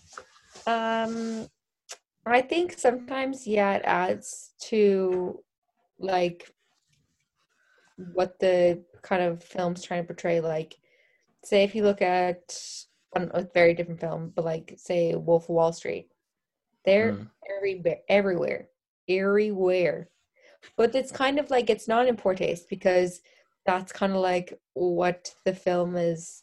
The film is out there. It's like like this crazy kind of lifestyle, and it's really not important, but like it wouldn't be the same like effect if they didn't have like the naked ladies or all that shit going on. Like it wouldn't be the same like out there kind of, not out, I'm trying extravagant kind of. Well, the film is about poor taste. The film is about extravagant people, and if you don't show them being extravagant, what's the point? Yeah, but I get in this film, like, it's really not needed, because that's not really part of the story. Like, it's not really that seeing a naked autopsy body is not really, like, this body isn't insanely important.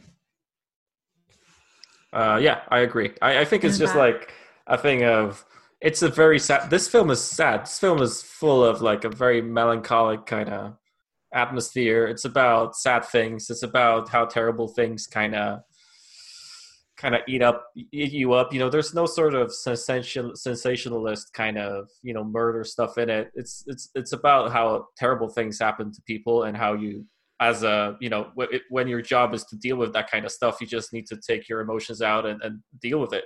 And it's about how hard it is. So if you see like a bunch of tits in the middle of that scene, it might be a little bit like, okay.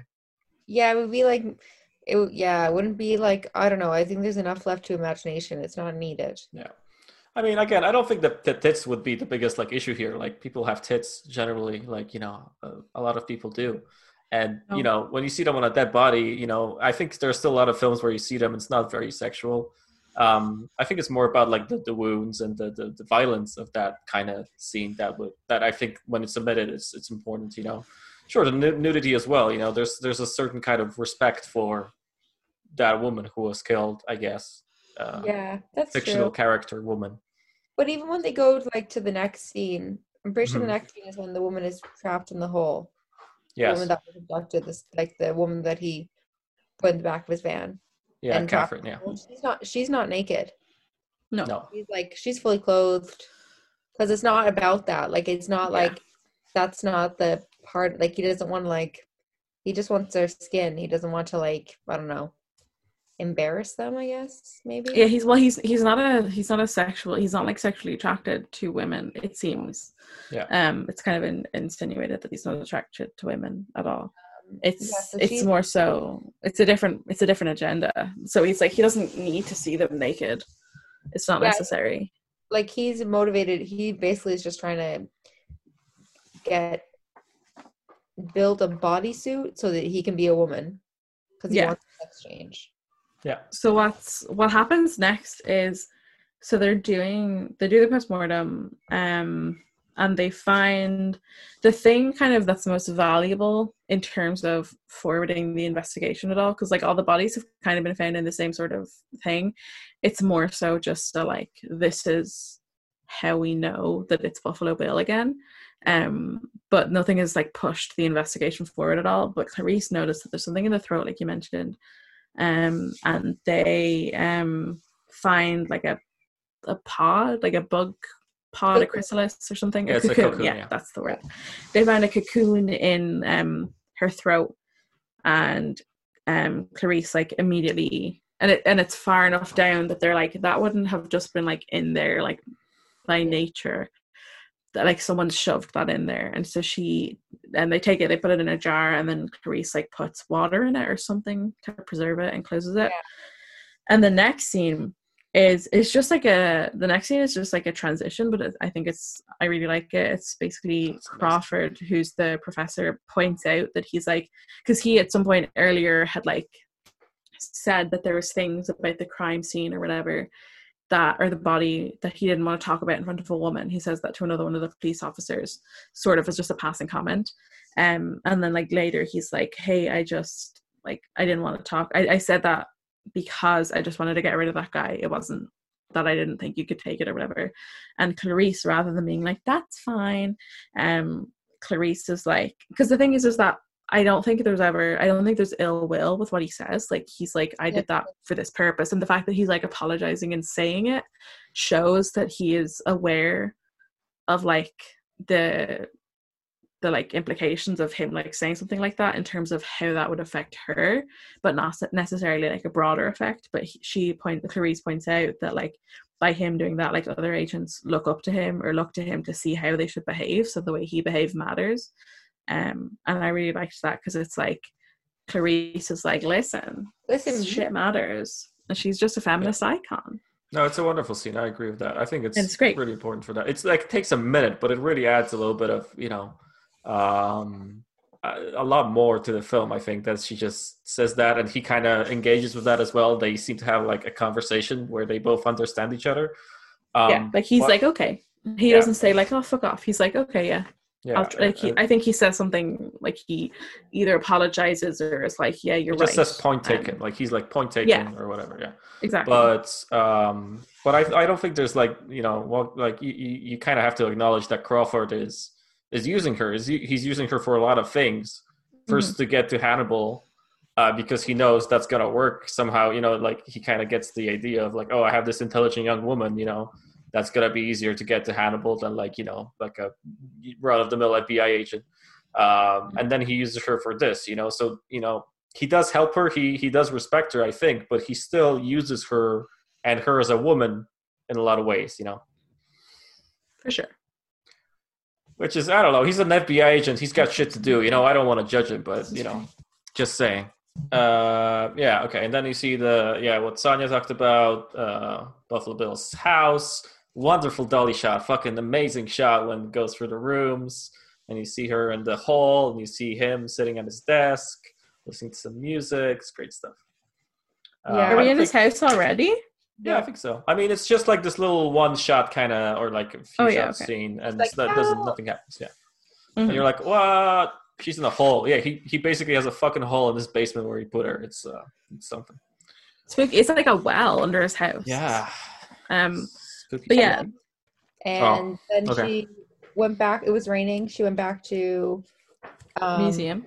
No, she went to the museum where there's freaking nerds there. That was ages ago. Yeah, she goes to the museum with the nerds, and they So what I found interesting is, and it's not really, I don't think it's actually super significant, but like the nerd cuts the moth, the pod, he like cuts it in the same way that the victims' backs are cut. So he cuts like a slit on the left and the slit on the right, like kind of like wings. So that was kind of interesting to me. That is very and interesting. I mean, That's cool. purposeful, not really explored much beyond that, but I just thought it was really interesting. Yeah. And then we find out that the bug is Asian and would like need to be specifically bred, like you would need to import the eggs or whatever. So that like again not narrows down, but like gives them kind of somewhere to go from, where it's like, let's find all the people who import these eggs or the breeders of these things to find out who it is. Yeah. One of the nerds also asks her out, which is one of the nicer maybe moments where she's approached in that way. It's a pretty nice scene. And with that, I think there's also kind of an interesting thing is that the dynamic in that scene is different, which is what makes it more acceptable in a way. Is like she's the one with power in that scene. Like she's, like they're just two nerds in a museum, and she's like an FBI student agent, kind of thing. So like she's sort of got the power in the situation where she's like, hey, do this for me, and they're like, yeah, okay. And also this guy is like a nerd. He's cute. Yeah, he's got, I don't know what it's called in English, but his eyes like look into different directions. He's cross-eyed. That's cross-eyed. Thank you. It would be the word is English, but I don't know. But he's fucked up. I don't know. I think he's pretty cute. I don't know. I thought he looked pretty nice. I don't know, but the way the way he flirts with her is definitely different, because he's very open about it, and he's just like, "Hey, do you do anything after this?" And she's like, "Are you flirting with me?" And he's like, "Yes." And that's pretty much the end of the scene. But like, it's like, I don't know, compared to it's like innocent. the director of the asylum or whatever the fuck, he's like, he seems normal. Well, I mean, it's that kind of thing of like, because I mean, flirting is not inherently misogynistic. Like, people flirt, that's how things happen. But it's the point of like the power play is what the problem with the other times have been, is that like people looking and being like, say like the fellow students watching them as they run is like a creepy thing of like, oh, they're looking at them because they're the only women, and they're like, haha, look, it's the women and they're running. Isn't that so funny? Yeah. And then like the Chilton scenario is like, it's a power play where he's like, you need what I have, you need the access that I have. And he's like, flirting with her in that way that it's like, gross, I earned you. And he's got the power over her, whereas the guy in the museum it's just like a normal sort of flirting situation. And you kind of you get the impression that they're sort of similar ages as well, as opposed to like Chilton is definitely older than Clarice, whereas Clarice and the guy in the museum are probably similar ages, maybe. What happens next? So next what happens is Clarice returns to the asylum, and she basically offers Hannibal better conditions in exchange for finding Buffalo Bill in time to save Catherine, who we've learned Catherine, who's the girl who's been kidnapped, is the daughter of a senator. And the senator like puts out a public appeal. So Clarice is like, hey, if you help us like do profile on Bill and like find him, locate him, identify who he is. Yeah, he wants like a view by the water or something. Yeah, he's like, if you identify him, she's like, if you identify him in time for us to find Catherine alive, then you can be relocated to this place, which is like has a view of the sea, because right now he's got no windows or anything. She's like, we'll relocate you to somewhere with the view of the sea, and once every month or something, or once every few months or something like that, you'll get to go to this island, and once a week you can walk on the beach. So it's just offering him like better conditions, obviously in exchange for helping them solve the case. But then we learn that the offer was phony, and that's a bit. And this is because Chilton had like bugged the room. So I think so some insignificant stuff happens in between, but basically Chilton had bugged the cell, and so he's listening and he gets the intel of like, oh well, Teresa said this. Well, I don't want to get rid of him because he's like a high profile inmate or whatever. So he goes to Chilton, or he goes to Hannibal, and he offers him. He tells him that the offer was completely phony. Well, the thing is, Hannibal knows right away that the offer is phony. That's not why he does it. He wants to talk to Clarice. He says it's gonna be a quid pro quo. I tell you something, you tell me something back. And then when Exactly. Chilton goes in there and he's like talking to him, whatever. Yeah. And he's like, "You piece of shit. They know this is gonna happen." And then he puts his pen down on the pillow, and it's like, "You're an idiot. Yeah.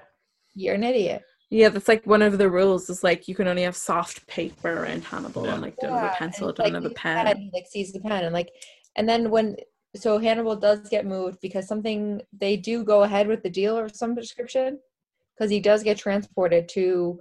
No, so West they transport him Memphis. because he gives Chilton the first name, right? His name is Louis or Louis whatever. Friend. Louis, yeah. Louis. And then he's like, I'm gonna give you the full name. I'm gonna give the full name to the senator. So they like transport him to the senator so that he talks to her and gives her the full name. So that's why they transport him. It's not the deal. It's just this. Okay, gotcha. And then he's like in that nice spot, but he still has the pen. And then they're like, "Can you sign this thing?" And he's like, "Oh, where's my pen at?" Yeah, he doesn't have it. Yeah. Like signed transfer papers, and he's like, "Where's my pen?" And it's like, "Bitch, Hannibal has it, you idiot. I know that." There was like a And 5-second he doesn't- close up on that pen, right? Yeah, like, Chilton Can should you have see realized. the close-ups, sir?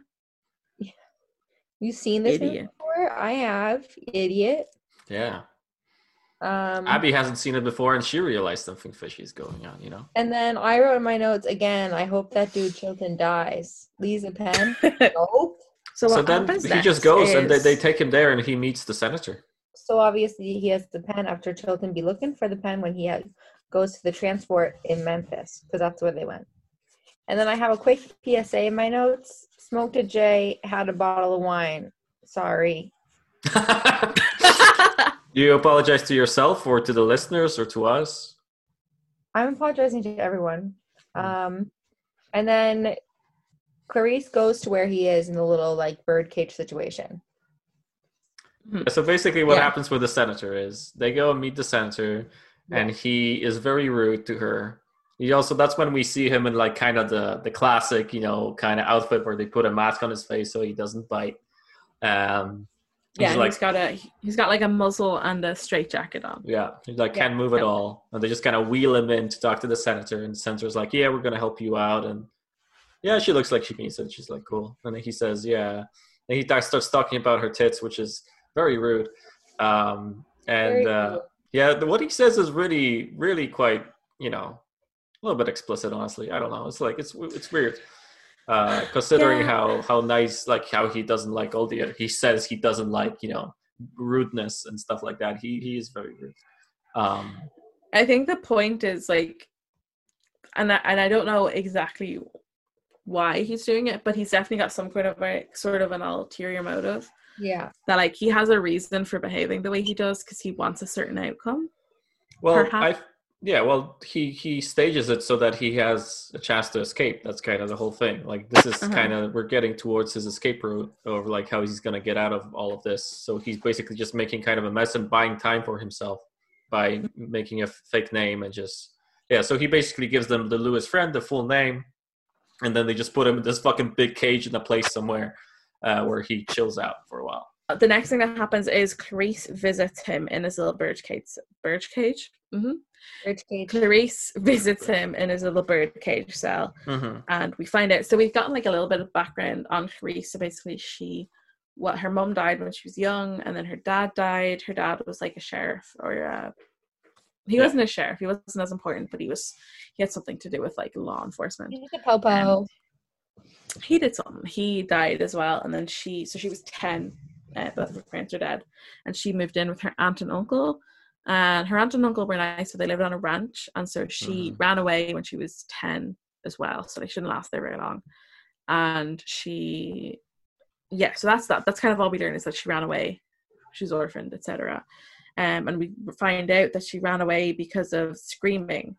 Clarice wakes up one night and she hears screaming, like it sounds like a child, and she goes down to, what are they called? The barn. She goes into the barn and there's like lambs that are screaming because they're being slaughtered for like the spring slaughter. And that's basically it like traumatizes her and she runs away. She takes one of the lambs. She wants to save them all. She opens the gate. None of them will come because they're like, this is what we have to do. And she's like, no. And she takes one and she runs away with it. And then a policeman like picks her up and then she like goes to maybe another aunt or something or an uncle.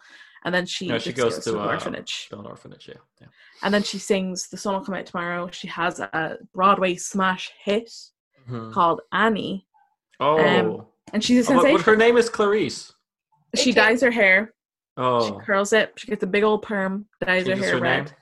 Changes her identity. My name is now Annie. That's it. Okay, that's it for the bit. Yeah, nothing more. That's it for the bit. Okay, thanks.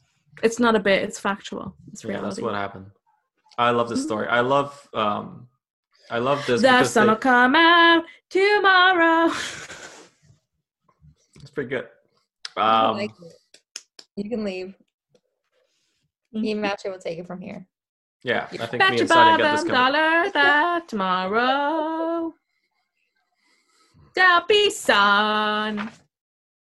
You sound like my 3-year-old niece trying to sing anything. I mean, he's a boy. He's a boy. Oh, that was You sound like my 3-year-old niece, but he's a nephew. But he's a boy. So gotcha. That's gotcha on that one, bitch. Wow, you told her. I love that. You really told me. That's an amazing way to drop a film title, I think, where you drop the opposite of the film title, because Hannibal keeps saying the screaming of the lambs instead of the silence of the lambs. Yeah, I was like, that's what it's called. Yeah, but not really. Like, that's what it's called. Oh, that's what it's called, but the opposite. You are too high to realize, but it's the opposite. That's what's called. The lambs. That's why I was like, I get it, because she's trying to stop screaming of the lambs. I was like, exactly, right? She's trying to silence the lambs. She's trying to silence them. Silence the screaming, yeah. The thing is, when you silence the lambs, it clears away the cobwebs and the sorrow till there's none. But when you're stuck with a day that's grey and lonely, just stick up your chin and grin and say, oh, the sun will come out tomorrow. Bet your bottom dollar. You know what I'd like to do now? I'd like to recreate the scene from Serial. No, yes, also, but I would like to recreate the scene from Serial Mom. Remember that scene where she murders the lady with a chicken leg? That's watching Annie. I've not seen that. No, you have. It was at my house. Oh no, I went left. Home. Oh, you suck. Yeah, I went home. Yeah, fucking spoiled the film, you piece of shit. There's a wonderful scene where a lady watches Annie because she rented on VHS, so she watches Annie and she sings along, and a dog licks her feet because it's a John Waters film. And Serial Mom comes behind her with a chicken leg and murders her while Annie's playing with the chicken leg. It's pretty great. You guys want to hear my train of thoughts? I just wrote emotions. Yes, please. Would love to hear. She goes to where he is. I'm scared. Something bad about to happen. Oh no. In quotations, he's so creepy. Just like somebody else said that. Nightmares. Eep. Anxiety level 1000. And then they said the silence of the lamb things and go, that's why it's called that. There's a little bit of like logic there, yeah. Yeah, good stuff. Amazing. Incredible. And then I go, she leaves still scared, sharing emotions. Good. It's good to share emotions. Oh yeah, very important. Okay, people giving him food. First, we figure out that Louis Friend stands for iron sulfide, right? Oh yeah. So Louis Friend stands for iron sulfide, which is fool's gold. Again, I'm not sure I super understood why that was significant. It's just how do you call that?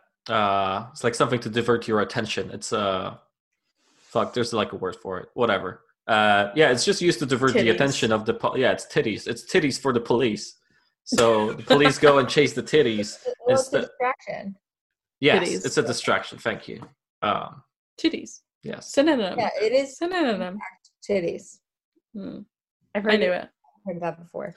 The sun will come out tomorrow, so you gotta hang on till tomorrow. Yes, now I want to kill myself. Now Come on, man. Like Zoom, cut out your audio because it couldn't take it. Yeah, I was like, no. It was too good. That's what happened. Yeah, so what happens next is that happens. Hannibal returns the case file to Clarice. Clarice gets taken away by the police because I guess she's not supposed to be there. She was only let in because there was like solidarity between women, where there was another female police officer at the desk admitting people, and the guy was kind of like, you need to be working on the case in order to be here. And the woman was just like, the woman just gives a look and they're like, yeah, you can go in, which doesn't, it didn't really fully make sense, but I was like, yeah, solidarity, feminism, you get it. Let her go do Fuck it. the men, fuck the patriarchy, kill all men 2020, that's what I say. But yeah, so basically, yeah, they bring Hannibal his din-dins, but he has like, I guess, done something to the pen to get like a weapon out of it somehow. Not a weapon, a key. Oh, it's just a little part of the pen that's like on top of the pen, right? In his mouth for some reason, again. Yeah, it's like the ballpoint of the pen that he can open, that he's gonna go. But no, that's not what he does with it. Yeah, I know. I actually didn't, full disclosure, didn't watch that part. I covered my eyes. Honestly, I get so scared. Little scared of this part now. Yeah. So yeah, he takes a bit of the pen and he's kept it in his mouth. I don't know, maybe he did some David Blaine shit and he like had it in his stomach. But yeah, so basically like when they bring him his food, there's two officers and they have to like handcuff him to the outside, and then come in, give him his food, leave, etc., or what the fuck ever. But he has managed to, he's like spat the little bit out into his hand and then he has his hands behind, and there's that cool thing of he has his like thumbs in, like he has his hands aren't flat out, his hands are sort of in fists or whatever, so like he's able to hide something in it. But then that's like a callback to the scene where Clarice gets not in trouble. It's a scene where Clarice has the initiative to be like, you know, hands up, thumbs out or whatever.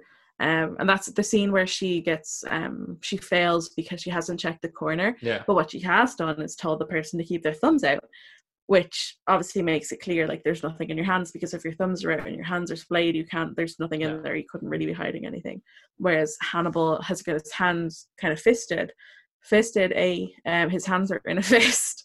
Hannibal's hands are in a fist, and so he's able to hide something in there because the officers don't like correct him. They're not like, keep your thumbs out. So he's able to hide something there. And it's like, smarter than the men, she knows. This would not have happened on Clarice's watch. I'm just saying. That's true. Not a chance. It's an interesting scene for a few reasons, I think. First one is those policemen are very nice to Hannibal. Like, the only reason Hannibal is really able to do what he's doing, which is escape from the cuffs and then go through the whole plan, is that those guys kind of respect him, and they're like, they come in with the dinner and he's like, he's a dude, and they're like, yeah, we get you, dude. The lad. Yeah. I mean, when we meet them for the first time, they tell him, we're going to be as nice to you as you are nice to us, right? So they kind of, they are nice, I guess, because there was no reason to kind of not be nice to him. So they come in with the food. Freaking Hannibal? Okay. Oh, yeah, but, you know, I guess they deal with that kind of people all the time, you know, so, like, what are you going to do? That's their work. So they come in with the food, and Hannibal's like, can you please watch out for the drawings, right? Don't put it on my drawings. So they put the food down, and they, like, roll up the drawings nicely, and it all takes time, which kind of buys him time to escape from the cuffs and murder them. Yeah, and it kind of shows you that thing of, like, you know, it's not, like he's nice to Clarice because he's interested in her, but it's not like he's nice to all the nice people. He's murdering those two guys because they're in his way. And he doesn't care that they respected him and were nice to him and didn't do anything to him. You know, he doesn't care about that. I think to him, to Hannibal, it's not so much about nice, it's about intelligence. And he's like, these guys are nice, but they're not like intelligent. Like, there's nothing of value that they're offering him besides giving him food. Like, there's no valuable conversation. There's no reason to keep them alive. Whereas with Clarice, she's super interesting and super intelligent. So there's a reason to keep them alive, or to keep her alive. Yeah. There's so like, bored. And it's, exactly. And it's also interesting because there's that element of like, he sort of comes across as this like super tidy person. And again, like super intelligent, subtle, whatever. Because, you know, he's like been able to sort of smuggle somehow this like thing that he's going to use to untie the handcuffs. But like the way he kills them is super messy. Like he just launches on one of them, like bites part of his face off because he's cannibal. Sonia didn't see that part, so you're explaining to me. He bites a bit of someone's face off. He like beats the shit out of the other guy, kind of like there's blood splashes up on his shirt. He gets the other guy, and he just kind of very messily. Yeah, it's messy. Yeah. Gets to both of them, and then what happens is so what happens then is that he kills the both of them, and then he hangs one of them up. Yeah, I think maybe by their skin. The interesting thing about the hanging up is that is sort of happens in the Hannibal TV show. I've only watched a few episodes. I started watching it a few weeks ago, and I haven't continued watching it. But yeah, there's an episode where one of them, like, he's trying to. It's like a biblical thing where there's a murderer who is trying to. What is it? He's got a brain tumor, and the all of his victims, he like cuts their skin in a way that creates wings, and they're like angels praying over him. Okay. So I don't know, it was interesting because I feel like they obviously, for the TV show, they like borrowed that imagery. Probably there's more about it in the books or something like that, I would say. Yeah, maybe. But yeah, so basically they hang one of them here. Hannibal hangs one of them up. And then the next scene happens, and it kind of transpires that one of them is still alive because one of them is lying on the ground and he's like kind of in bits. But like the officers come in and they're like, hey, this one's still breathing. It's Pembry.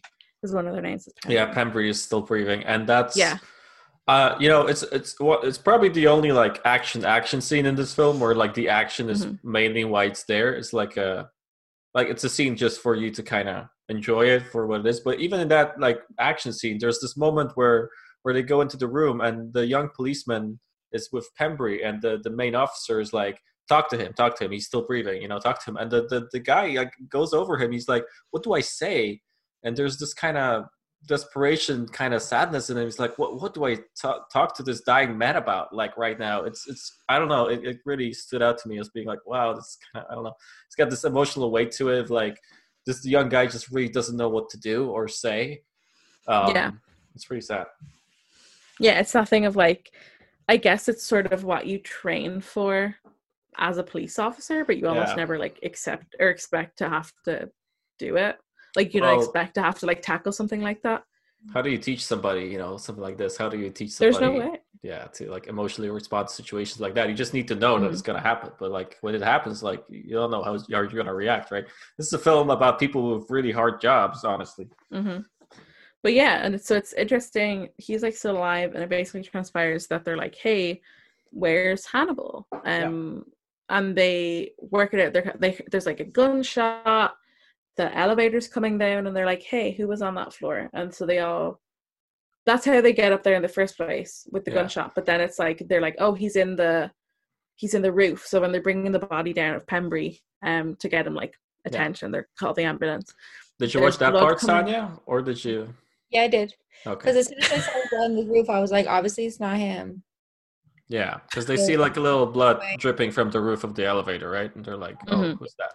So yeah, so they like they're like, okay, let's get him down, but they're obviously being super delicate. And it's that interesting thing of like, I think throughout the film we're shown Hannibal in this way of like, he's definitely manipulative, and you can tell that like you don't want him to, like, that's one of the first things that Crawford says to Clarice, is that you don't want Hannibal Lecter in your head because he's super intelligent and super manipulative.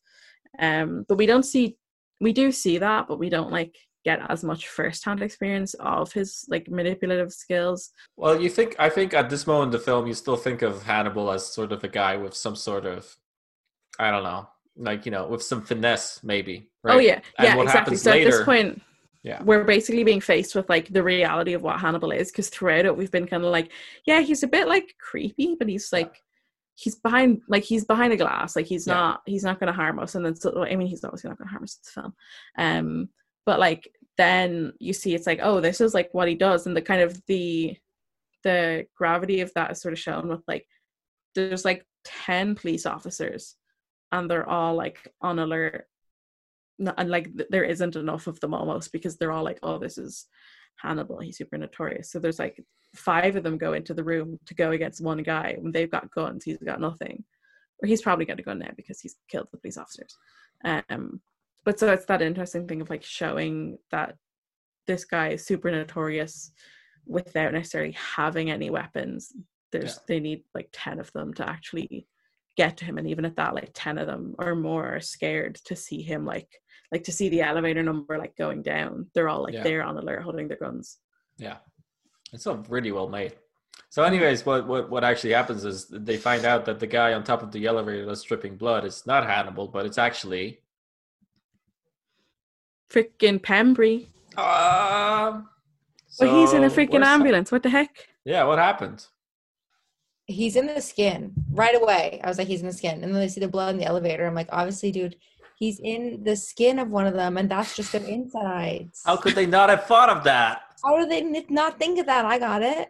Have they not seen Texas Chainsaw Massacre? Have they not even ever seen anything before? Are they idiots? Have they never worn a freaking Halloween mask? Have they never idiots. Dressed up? Had a good time? You know what I mean? Too busy freaking going to police academy. Nerds. When they find, like, he's in the ambulance and he's like, and then kills people in the ambulance, and then he gets away.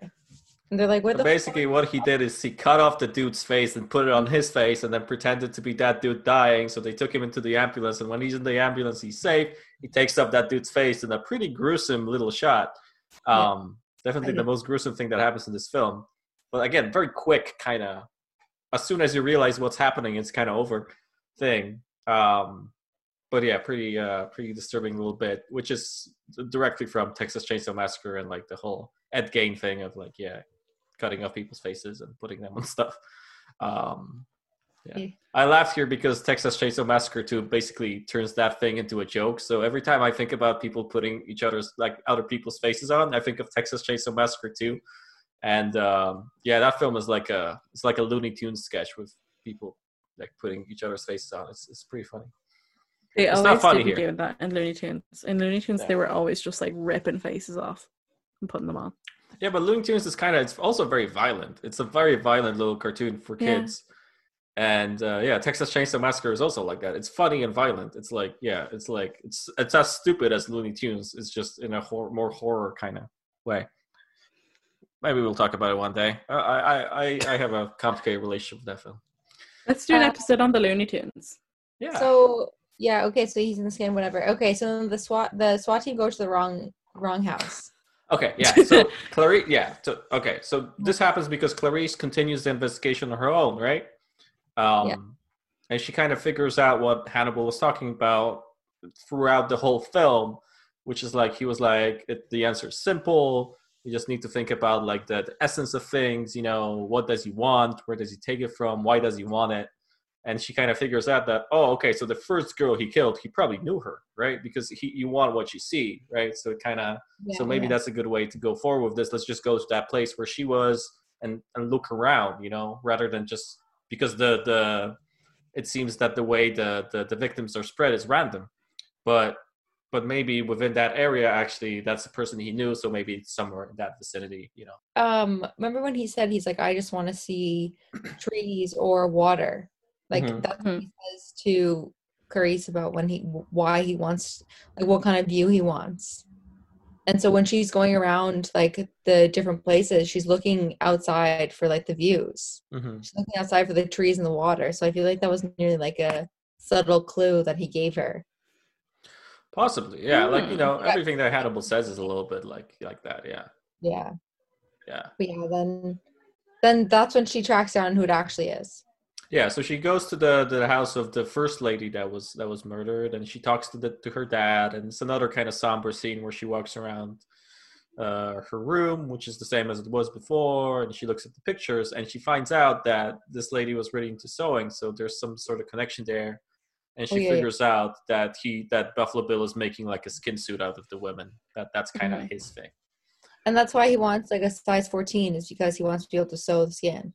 Yeah, because he was killing like larger women. It's kind of his thing because he basically his idea is he starves them so that the skin becomes flappy, and that's when he takes it before he murders them. I have a note. Okay. I'm scared. So when the SWAT team shows up to the house with the same moment. Yeah. It's shot that she's knocking, Mhm. like she's going up somewhere, and they're on their way somewhere else, and you're like, will Mhm. it go to the same place that they're going to? But obviously not. So then they bust in the SWAT team. But I have SWAT signals. Cool. Valuable notes. That's a good note. That's a good note.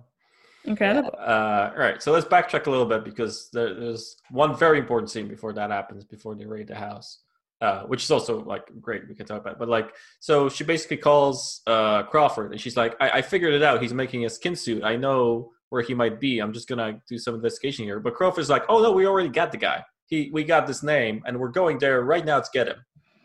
And she's like, oh, cool. Yeah.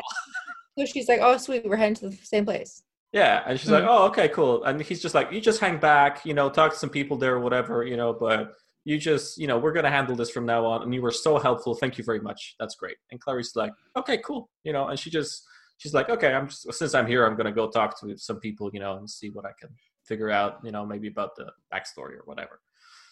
So she does just that. Goes to like a friend of the first victim, talks to her, and that friend is like mentions another name that kind of, I think they helped him out with sewing or whatever. In that house that they go to, isn't there butterfly wallpaper? There is, yeah. That's gonna come up in a second. This is when Ken's notes take over. Oh, okay. So that's a second from now, but yeah, we're nearly there. But the reason I wanted to backtrack a little bit is because the SWAT team goes somewhere. We think to the murderous place. Clarice goes to the other place to talk to the woman that she knew.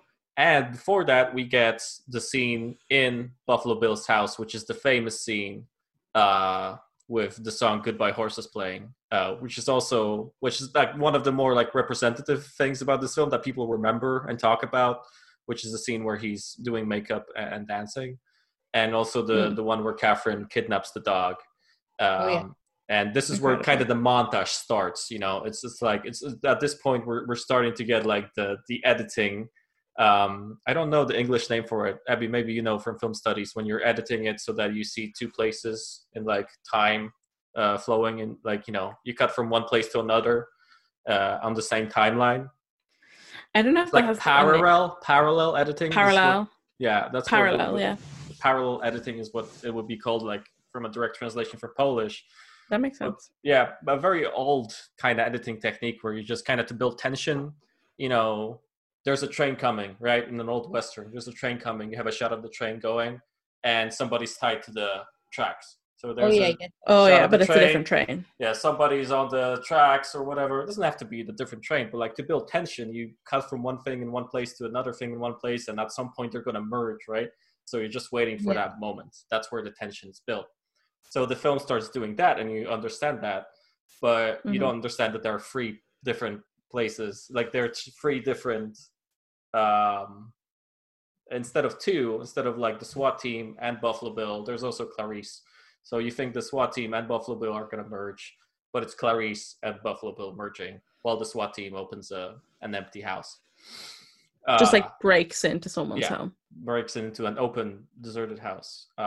Grand. It's honestly amazing. I think it's a wonderful, simple editing technique, which is here like done to the extreme. Like it's so well done. I mean, at this point, it was recreated a lot, so we kind of know it's coming. But I don't know. I every time I watch it, I'm like, wow, this is so well made. Like it gets you. It's so nice because you're waiting for that moment where they come, and something maybe is going to be different, but I don't know. It's so well done because Clarice is kind of gone from that equation. You don't even think about that at that point in time. Yeah. But anyways, let's talk about Goodbye Horses. What do you think about that scene? The song, the scene where he's dancing. That's pretty good. I didn't have many feelings about it. But like, it's weird. Like, how much of a what kind of suit did he have on at that point? He didn't have a suit. At that point, he's just wearing a kimono over his naked body, and he's got a like hair. I think he's scalped someone, and he's got their like a wig of their hair, but it's like got their skin on it. Ew. Yeah. And he's got like a penis. Yeah, he his pee between his legs. Yeah. But like, it wasn't. Doesn't Ian Hamble say that the guy wants to be a woman, but he like can't? Like he actually doesn't actually want that. He just wants a change or something of along those lines. Like that's Yeah, why it's kind of it's down is because they become butterflies, and he's like trying to think of a way for him to do that. so obviously so this film was made in 1991. So Yeah. like the transgender community wasn't necessarily something that was like Ever even talked about it? known or talked about. So it was more that kind of thing of like transvestite was like the word thrown around. So like they're considering him as like a transvestite, which I think is just synonymous with like a cross-dresser.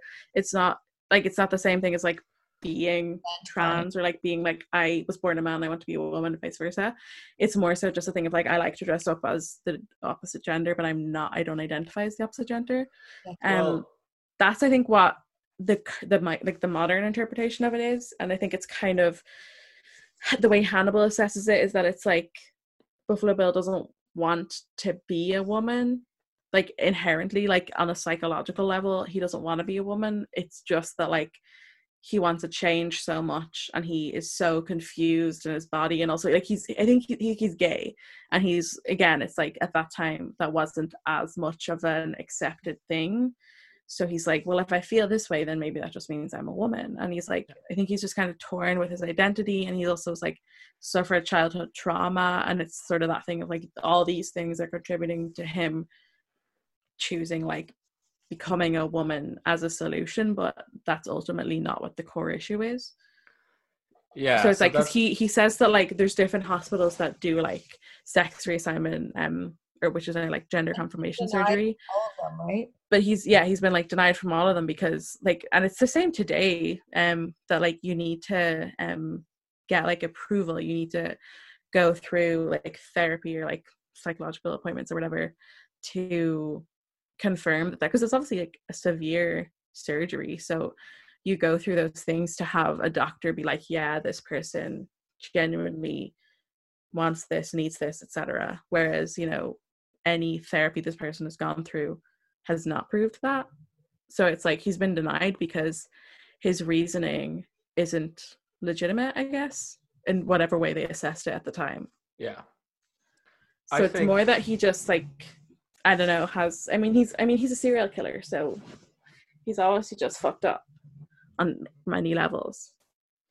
Yeah, that's kind of the problem here, because like I think, yeah, for a film that was made 30 years ago, I don't think it's necessarily making, you know, it's trying to, I think, kind of cover its basis in terms of representing somebody who maybe like, you know, the film makes the point that Bill is not transgender, and it's like, okay, but you know, it's still there. It's still like, you know, the argument that you're gonna hear now against Silence of the Lambs and that portrayal and that scene, especially, I guess, is that being transgender is used as a thing that you should be afraid of, or it's like used as a weird thing that he does that's kind of supposed to make you feel weird, you know, because that whole dance and like him tucking his penis in and kind of doing this thing is like, yeah, it's kind of it's another kind of source of dread in the film, because he doesn't associate with the male gender, I guess.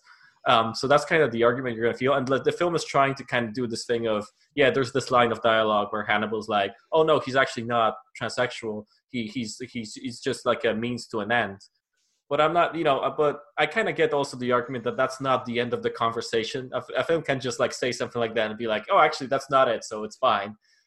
There is a bit more of a complicated thing of like, yeah, you are using this image as something to inflict fear on the audience. So there is a certain responsibility in doing that. And I think if the film was made today, there would probably be more on that and it would be explored more. And I think it's, you know, it's a bigger issue right now, or like it's more talked about now. Yeah, it's like, yeah, it's I think it's okay. I think they're trying to do their best with it. But, you know, according to modern standards, yeah, there's a little bit lacking there, I think, in general, of like, yeah, it's used a little bit in an, you know, exploitative way, maybe.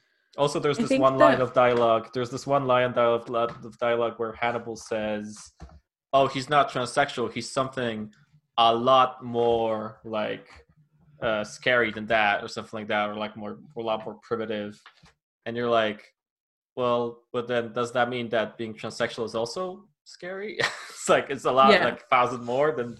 So like, it's definitely if you're right in saying that like if they made this film today, the way that they commented on this would be different. Like the whole like gender situation.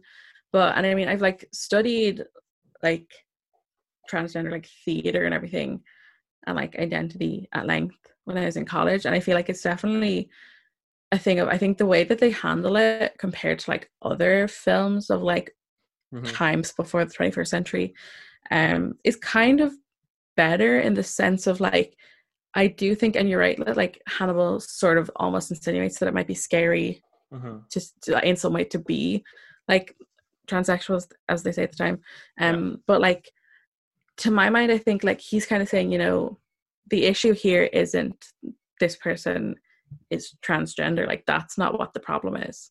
That's, you know, and they can't like, and basically in saying that, I kind of felt was being sort of like ahead of its time in the sense of being like, this isn't what makes them a villain, like this isn't what the problem is. The problem is like that but like as in they're coming up where it's like this is the solution they've come up with to their problems, but that's not actually what the core of their problem is. This is just something they've been like, hey, I guess this can be my solution. But it's like they aren't actually someone who fits within that.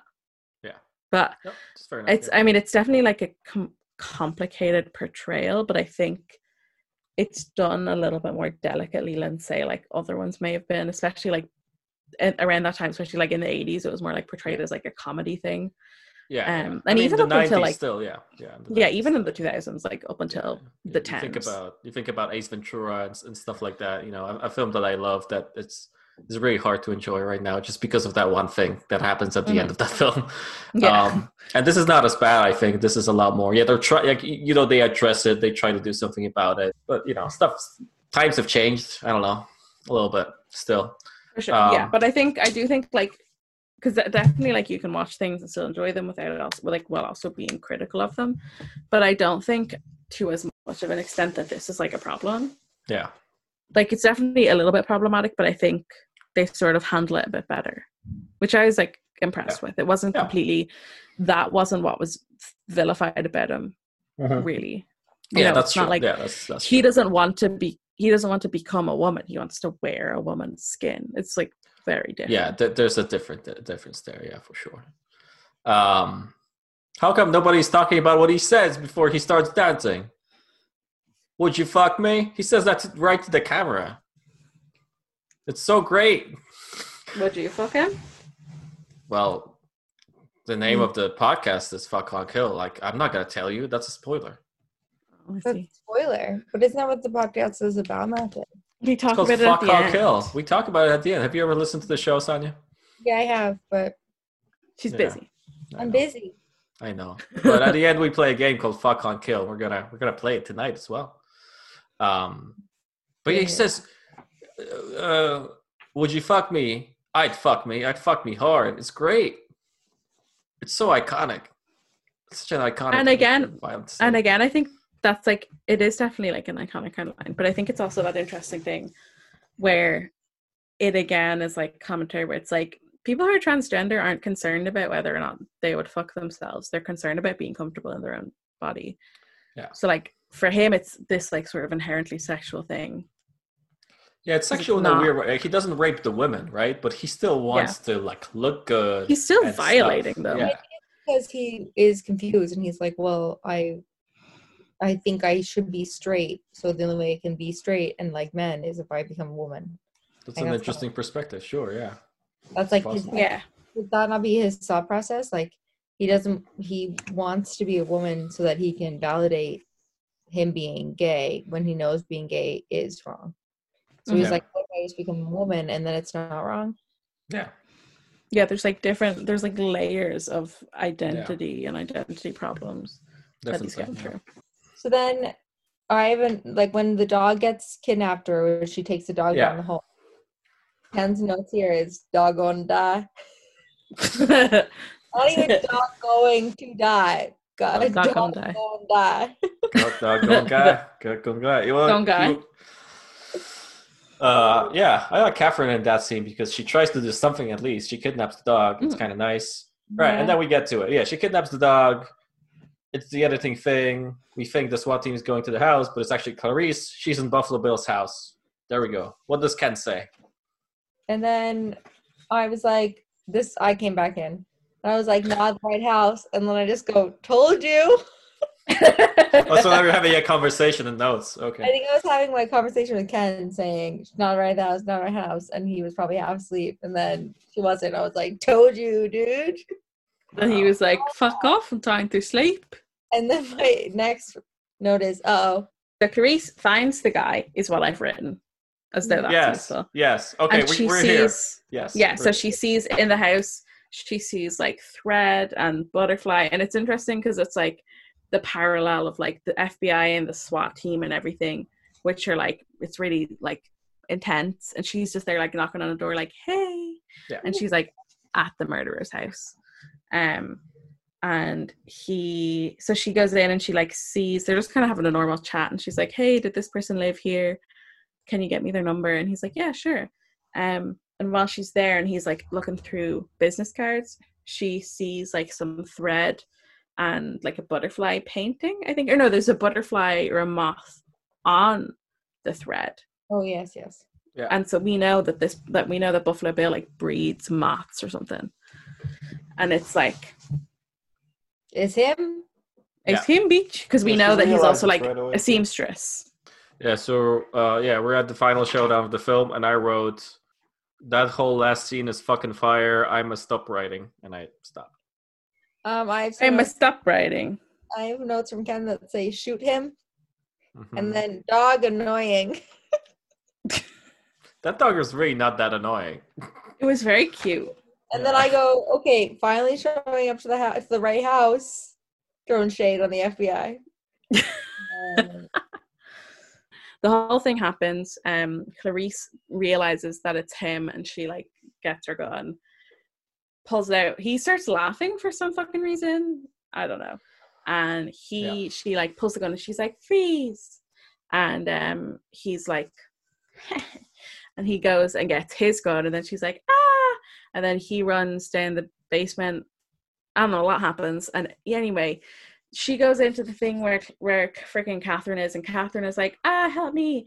And Clarice is like, don't worry, Catherine, it's fine. It's fine. Don't worry about it. I'm working on it. And then Catherine's like, get me out of here, you bitch. Yeah. And I'm like, honestly, Clarice, leave her there. Leave her to rot. And then what'd she say? She's like, do you know where Freaking ungrateful. Doesn't she say, like, do you know where he is? And she's like, how the fuck would I know? I'm in the fucking hole. Honestly, an icon. She's like, why the fuck would I know where he is, you dumb bitch? You're the one that's in the FBI. I'm just a bitch. I'm the one who got kidnapped for helping a sketchy dude at nighttime. I'm not intelligent. Yeah. Freaking. I love Catherine. She's the best. She's pretty good. She's also a dumb bitch. Anyway. So then, the whole thing happens. Clarice is like walking around, heavy breathing with her gun. She's like, where the heck is he? And then the lights go out. And she's like, fuck. And I'm like, fuck, why don't you have your freaking torch, you stupid bitch? Because she had a torch earlier in the film. Keep it on you. So she's like walking around, doesn't know what's going on. And then Buffalo Bill has his creepy night vision goggles. He's got the Splinter Cell gear on. Yeah. Night vision goggles. Splinter Cell gear. So Buffalo Bill has his night vision goggles, and he's just like walking around, and he sees her and he's watching her, and it's really cool. I don't know why I said that. Cool. It is pretty cool. Really like cool. That scene is really cool. It's really well made. It's good. So well shot. So like she goes into so many. It takes a while. She goes into different rooms. She sees a lady in the water in the bath, which is kind of creepy. She goes into one of the rooms, and the last room she sees before the light goes off is a room with a dead lady in that bath, like submerged in water, and you just see like a little bit of her head sticking out of it. And then once you kind of start realizing what you're seeing, the lights go off, and it's just pure darkness. It's so great. It's one of those like subtle kind of, there's something terrible on screen, but we're just gonna give you like a little bit of it until you start noticing, how fake it is, because it's special effects. It's just like, cut it off after a few seconds. What What gave me the most heebie-jeebies was the moths. I'm afraid of moths Yeah. and like flying things, and I really didn't like seeing them fly around. And his house was like super dusty, and there was Yes. just moths, and I was like itchy watching it. Yeah, it's a nasty house for sure. I It's didn't like a real it. like Ed Gein kind of Texas Chainsaw kind of house. Yeah. Like reason enough to arrest him. Like your house is Yeah. grimy, sort your freaking shit out, Bill. Yeah, so basically he does the Splinter Cell around, but the thing is, yeah, he's got the advantage over her. She's in the dark, she doesn't know what's happening, but he, he's still got this thing of, that's when it comes back to the craving, that the thing that Hannibal was talking about, of like, you look at something and you want it, and he, instead of just shooting her, he kind of hovers around her and touches her hair a little bit and tries to touch her, and it's like, he can't he still kind of appreciates, I don't know, the female form or whatever, It's the and peeping then- Tom element where Yeah, he's it's like, the- I'm enjoying just watching you. And again, a As lot a of creep. POV camera from him and like the goggles, all green, and Jodie Foster kind of stumbling around in the darkness. And then he takes out his gun and he wants to shoot her, so he does the thing. How do you say that? How do you call it? He cocks the gun? I don't know. Cocks his Yeah. gun, yeah. Cocks his gun. And then she hears Fanny Mitch that, cocks his turns gun. around, fucking kills him. There you go. And also shoots through the It's- window so that the light starts coming in. But yeah, Mm. she shoots him. He dead. There we go. Bye-bye. Yeah, Buffalo Bill is dead. And then that's kind of it. She, Yeah, Like, what happens later? Sonia? Catherine's free. yeah, she all good. She goes back to her mom, and then Crawford talks to her, and I'm like, "Do you keep on and bang her too?" And then she graduated. Yeah. She gets on the thing, and she's like, "Oh, gee, bitches!" And then she gets a call from him. He's like, something. I'm having a friend for dinner. See you, bitch. And then hangs up. And she's like, "Oh no." And yeah, it turns out that Hannibal is like in a I'd say like an, I don't know, African country, somewhere else anyway. Oh, I think he went like looks like I feel like he went to South America. Maybe South Yeah, America. Haiti maybe? Yeah, I don't To the know. Caribbean? It's Maybe. kind of hard to say. He's somewhere. Maybe. But anyways, he's there, and Chilton is there as well. So yeah, the implication is he says, I think something like, "Oh, I need to see somebody about a dinner." I don't know, something about dinner. Anyway, he basically He says says- he's gonna eat. I'm going to have an old friend for dinner. Oh yeah, there we go. Yeah, Wink. wink, wink. Bye, Clarice. Love you. Mr. freaking Crawford is at the graduation, and she's like, haha, I won, and he's like, haha, jerking off. Yeah, I feel like I got creepy vibes from being like, "So are we? Gonna fuck? Are you thinking what I'm thinking?" Are we gonna bump uglies? Yeah. Are we gonna dance the genitalia tango? So he was asking, and she was like, "Maybe." She's like, I'm Jodie Foster, I'm a lesbian. It's well known in the industry. Yeah, that's the end. That's the end. That's the end of the film. It's great. Good stuff. We did it. It took a while, but please think about me editing, and You mean the editor? yeah, think about the editor editing this, and Fuck the editor. Yeah, that's what I said. He deserves it. Or she, I don't know their gender. Or they. Yeah, they. It's Yeah. unknown to me. All I know is that they're a dirtbag. you know why this film works? Because everything about this film is about Jodie Foster going through this thing. It's all about her becoming an FBI agent. That's why it works. That's the only reason. Like the whole last sequence, the action sequence, it's necessary. Like it's a cool action sequence and the final thing for the film to happen. But it's also Jodie Foster like becoming an FBI agent before she graduates. She does this thing, and then she's actually her. Yeah. In conclusion, Yes. Silence of the Lambs Mm-hmm. is a buddy cop film. Yes. Yep. Elaborate. Hannibal Lecter is the buddy. Yeah. And Jodie Foster's the cop. Clarice is the cop. Okay. Not sure that's how buddy cop films work, but sure. Abby solved it. Abby got the right answer. Solved it. Yay. Yay. Let me into the academy. What's this? I have opinions. What's this fuck haunt kill game you be playing? Yeah, there you go. So talking about genitalia and tango or whatever the fuck Abby said. now we're gonna play a game, and we're gonna play a game in which you have Charades. to. No, Yeah. no. We're gonna play a game where you have to choose three characters from the film, and one of them you fuck, one you haunt, and one you kill. So, Sonia, as you're the host of this episode, how about you go first? Okay, Who are you gonna so fuck? who am I gonna say? One of the nerds. Which one? The one with or without the PhD? Because one of them has a PhD and the other doesn't. Yeah, that's true. Yeah, I'd say probably with the one without the lazy eye. So the one without the PhD. Yeah, maybe. Yeah. Sans lazy eye, sans PhD. It'd be like Alright. that. Okay, I see that. Yeah, I can't think of anyone better to frick. that's okay. Oh no, JK, take it all back. Oh, okay. Dr. Crawford, You're gonna Okay. fuck Dr. Crawford. Oh, okay. for sure.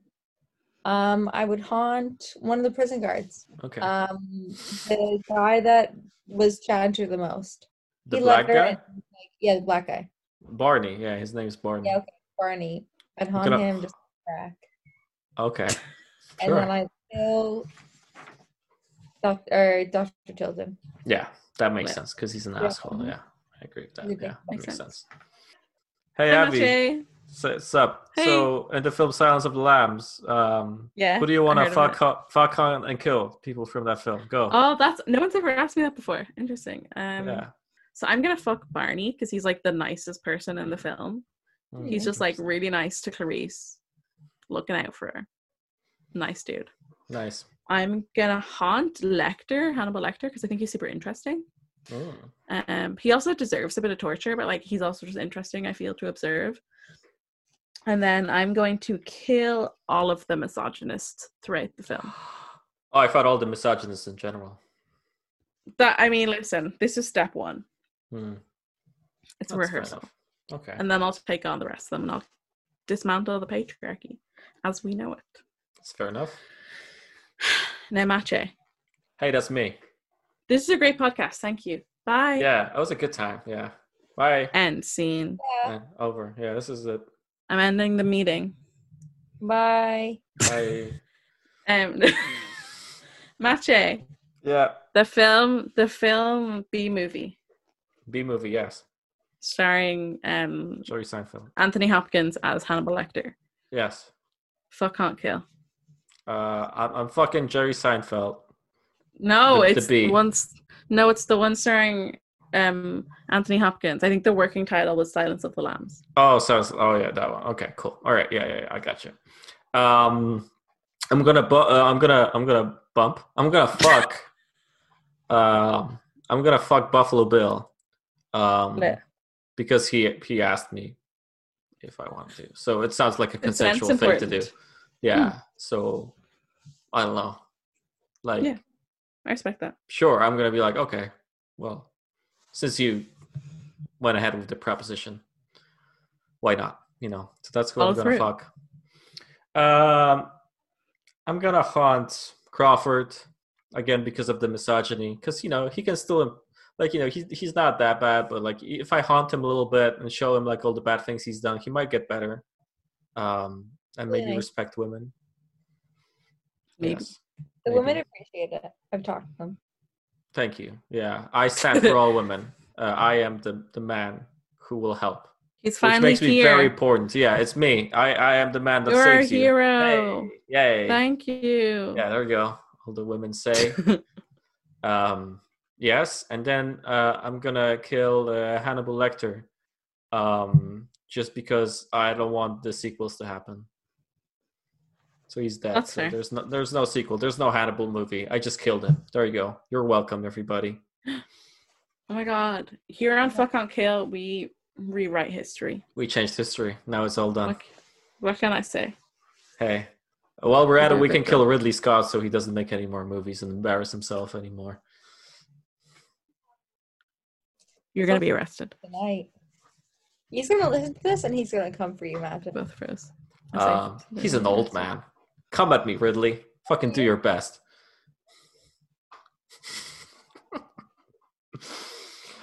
Yeah, so that was the episode of Fuck on Kill you just listened to.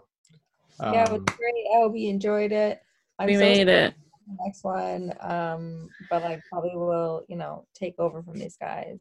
Yeah. We're replacing Mache.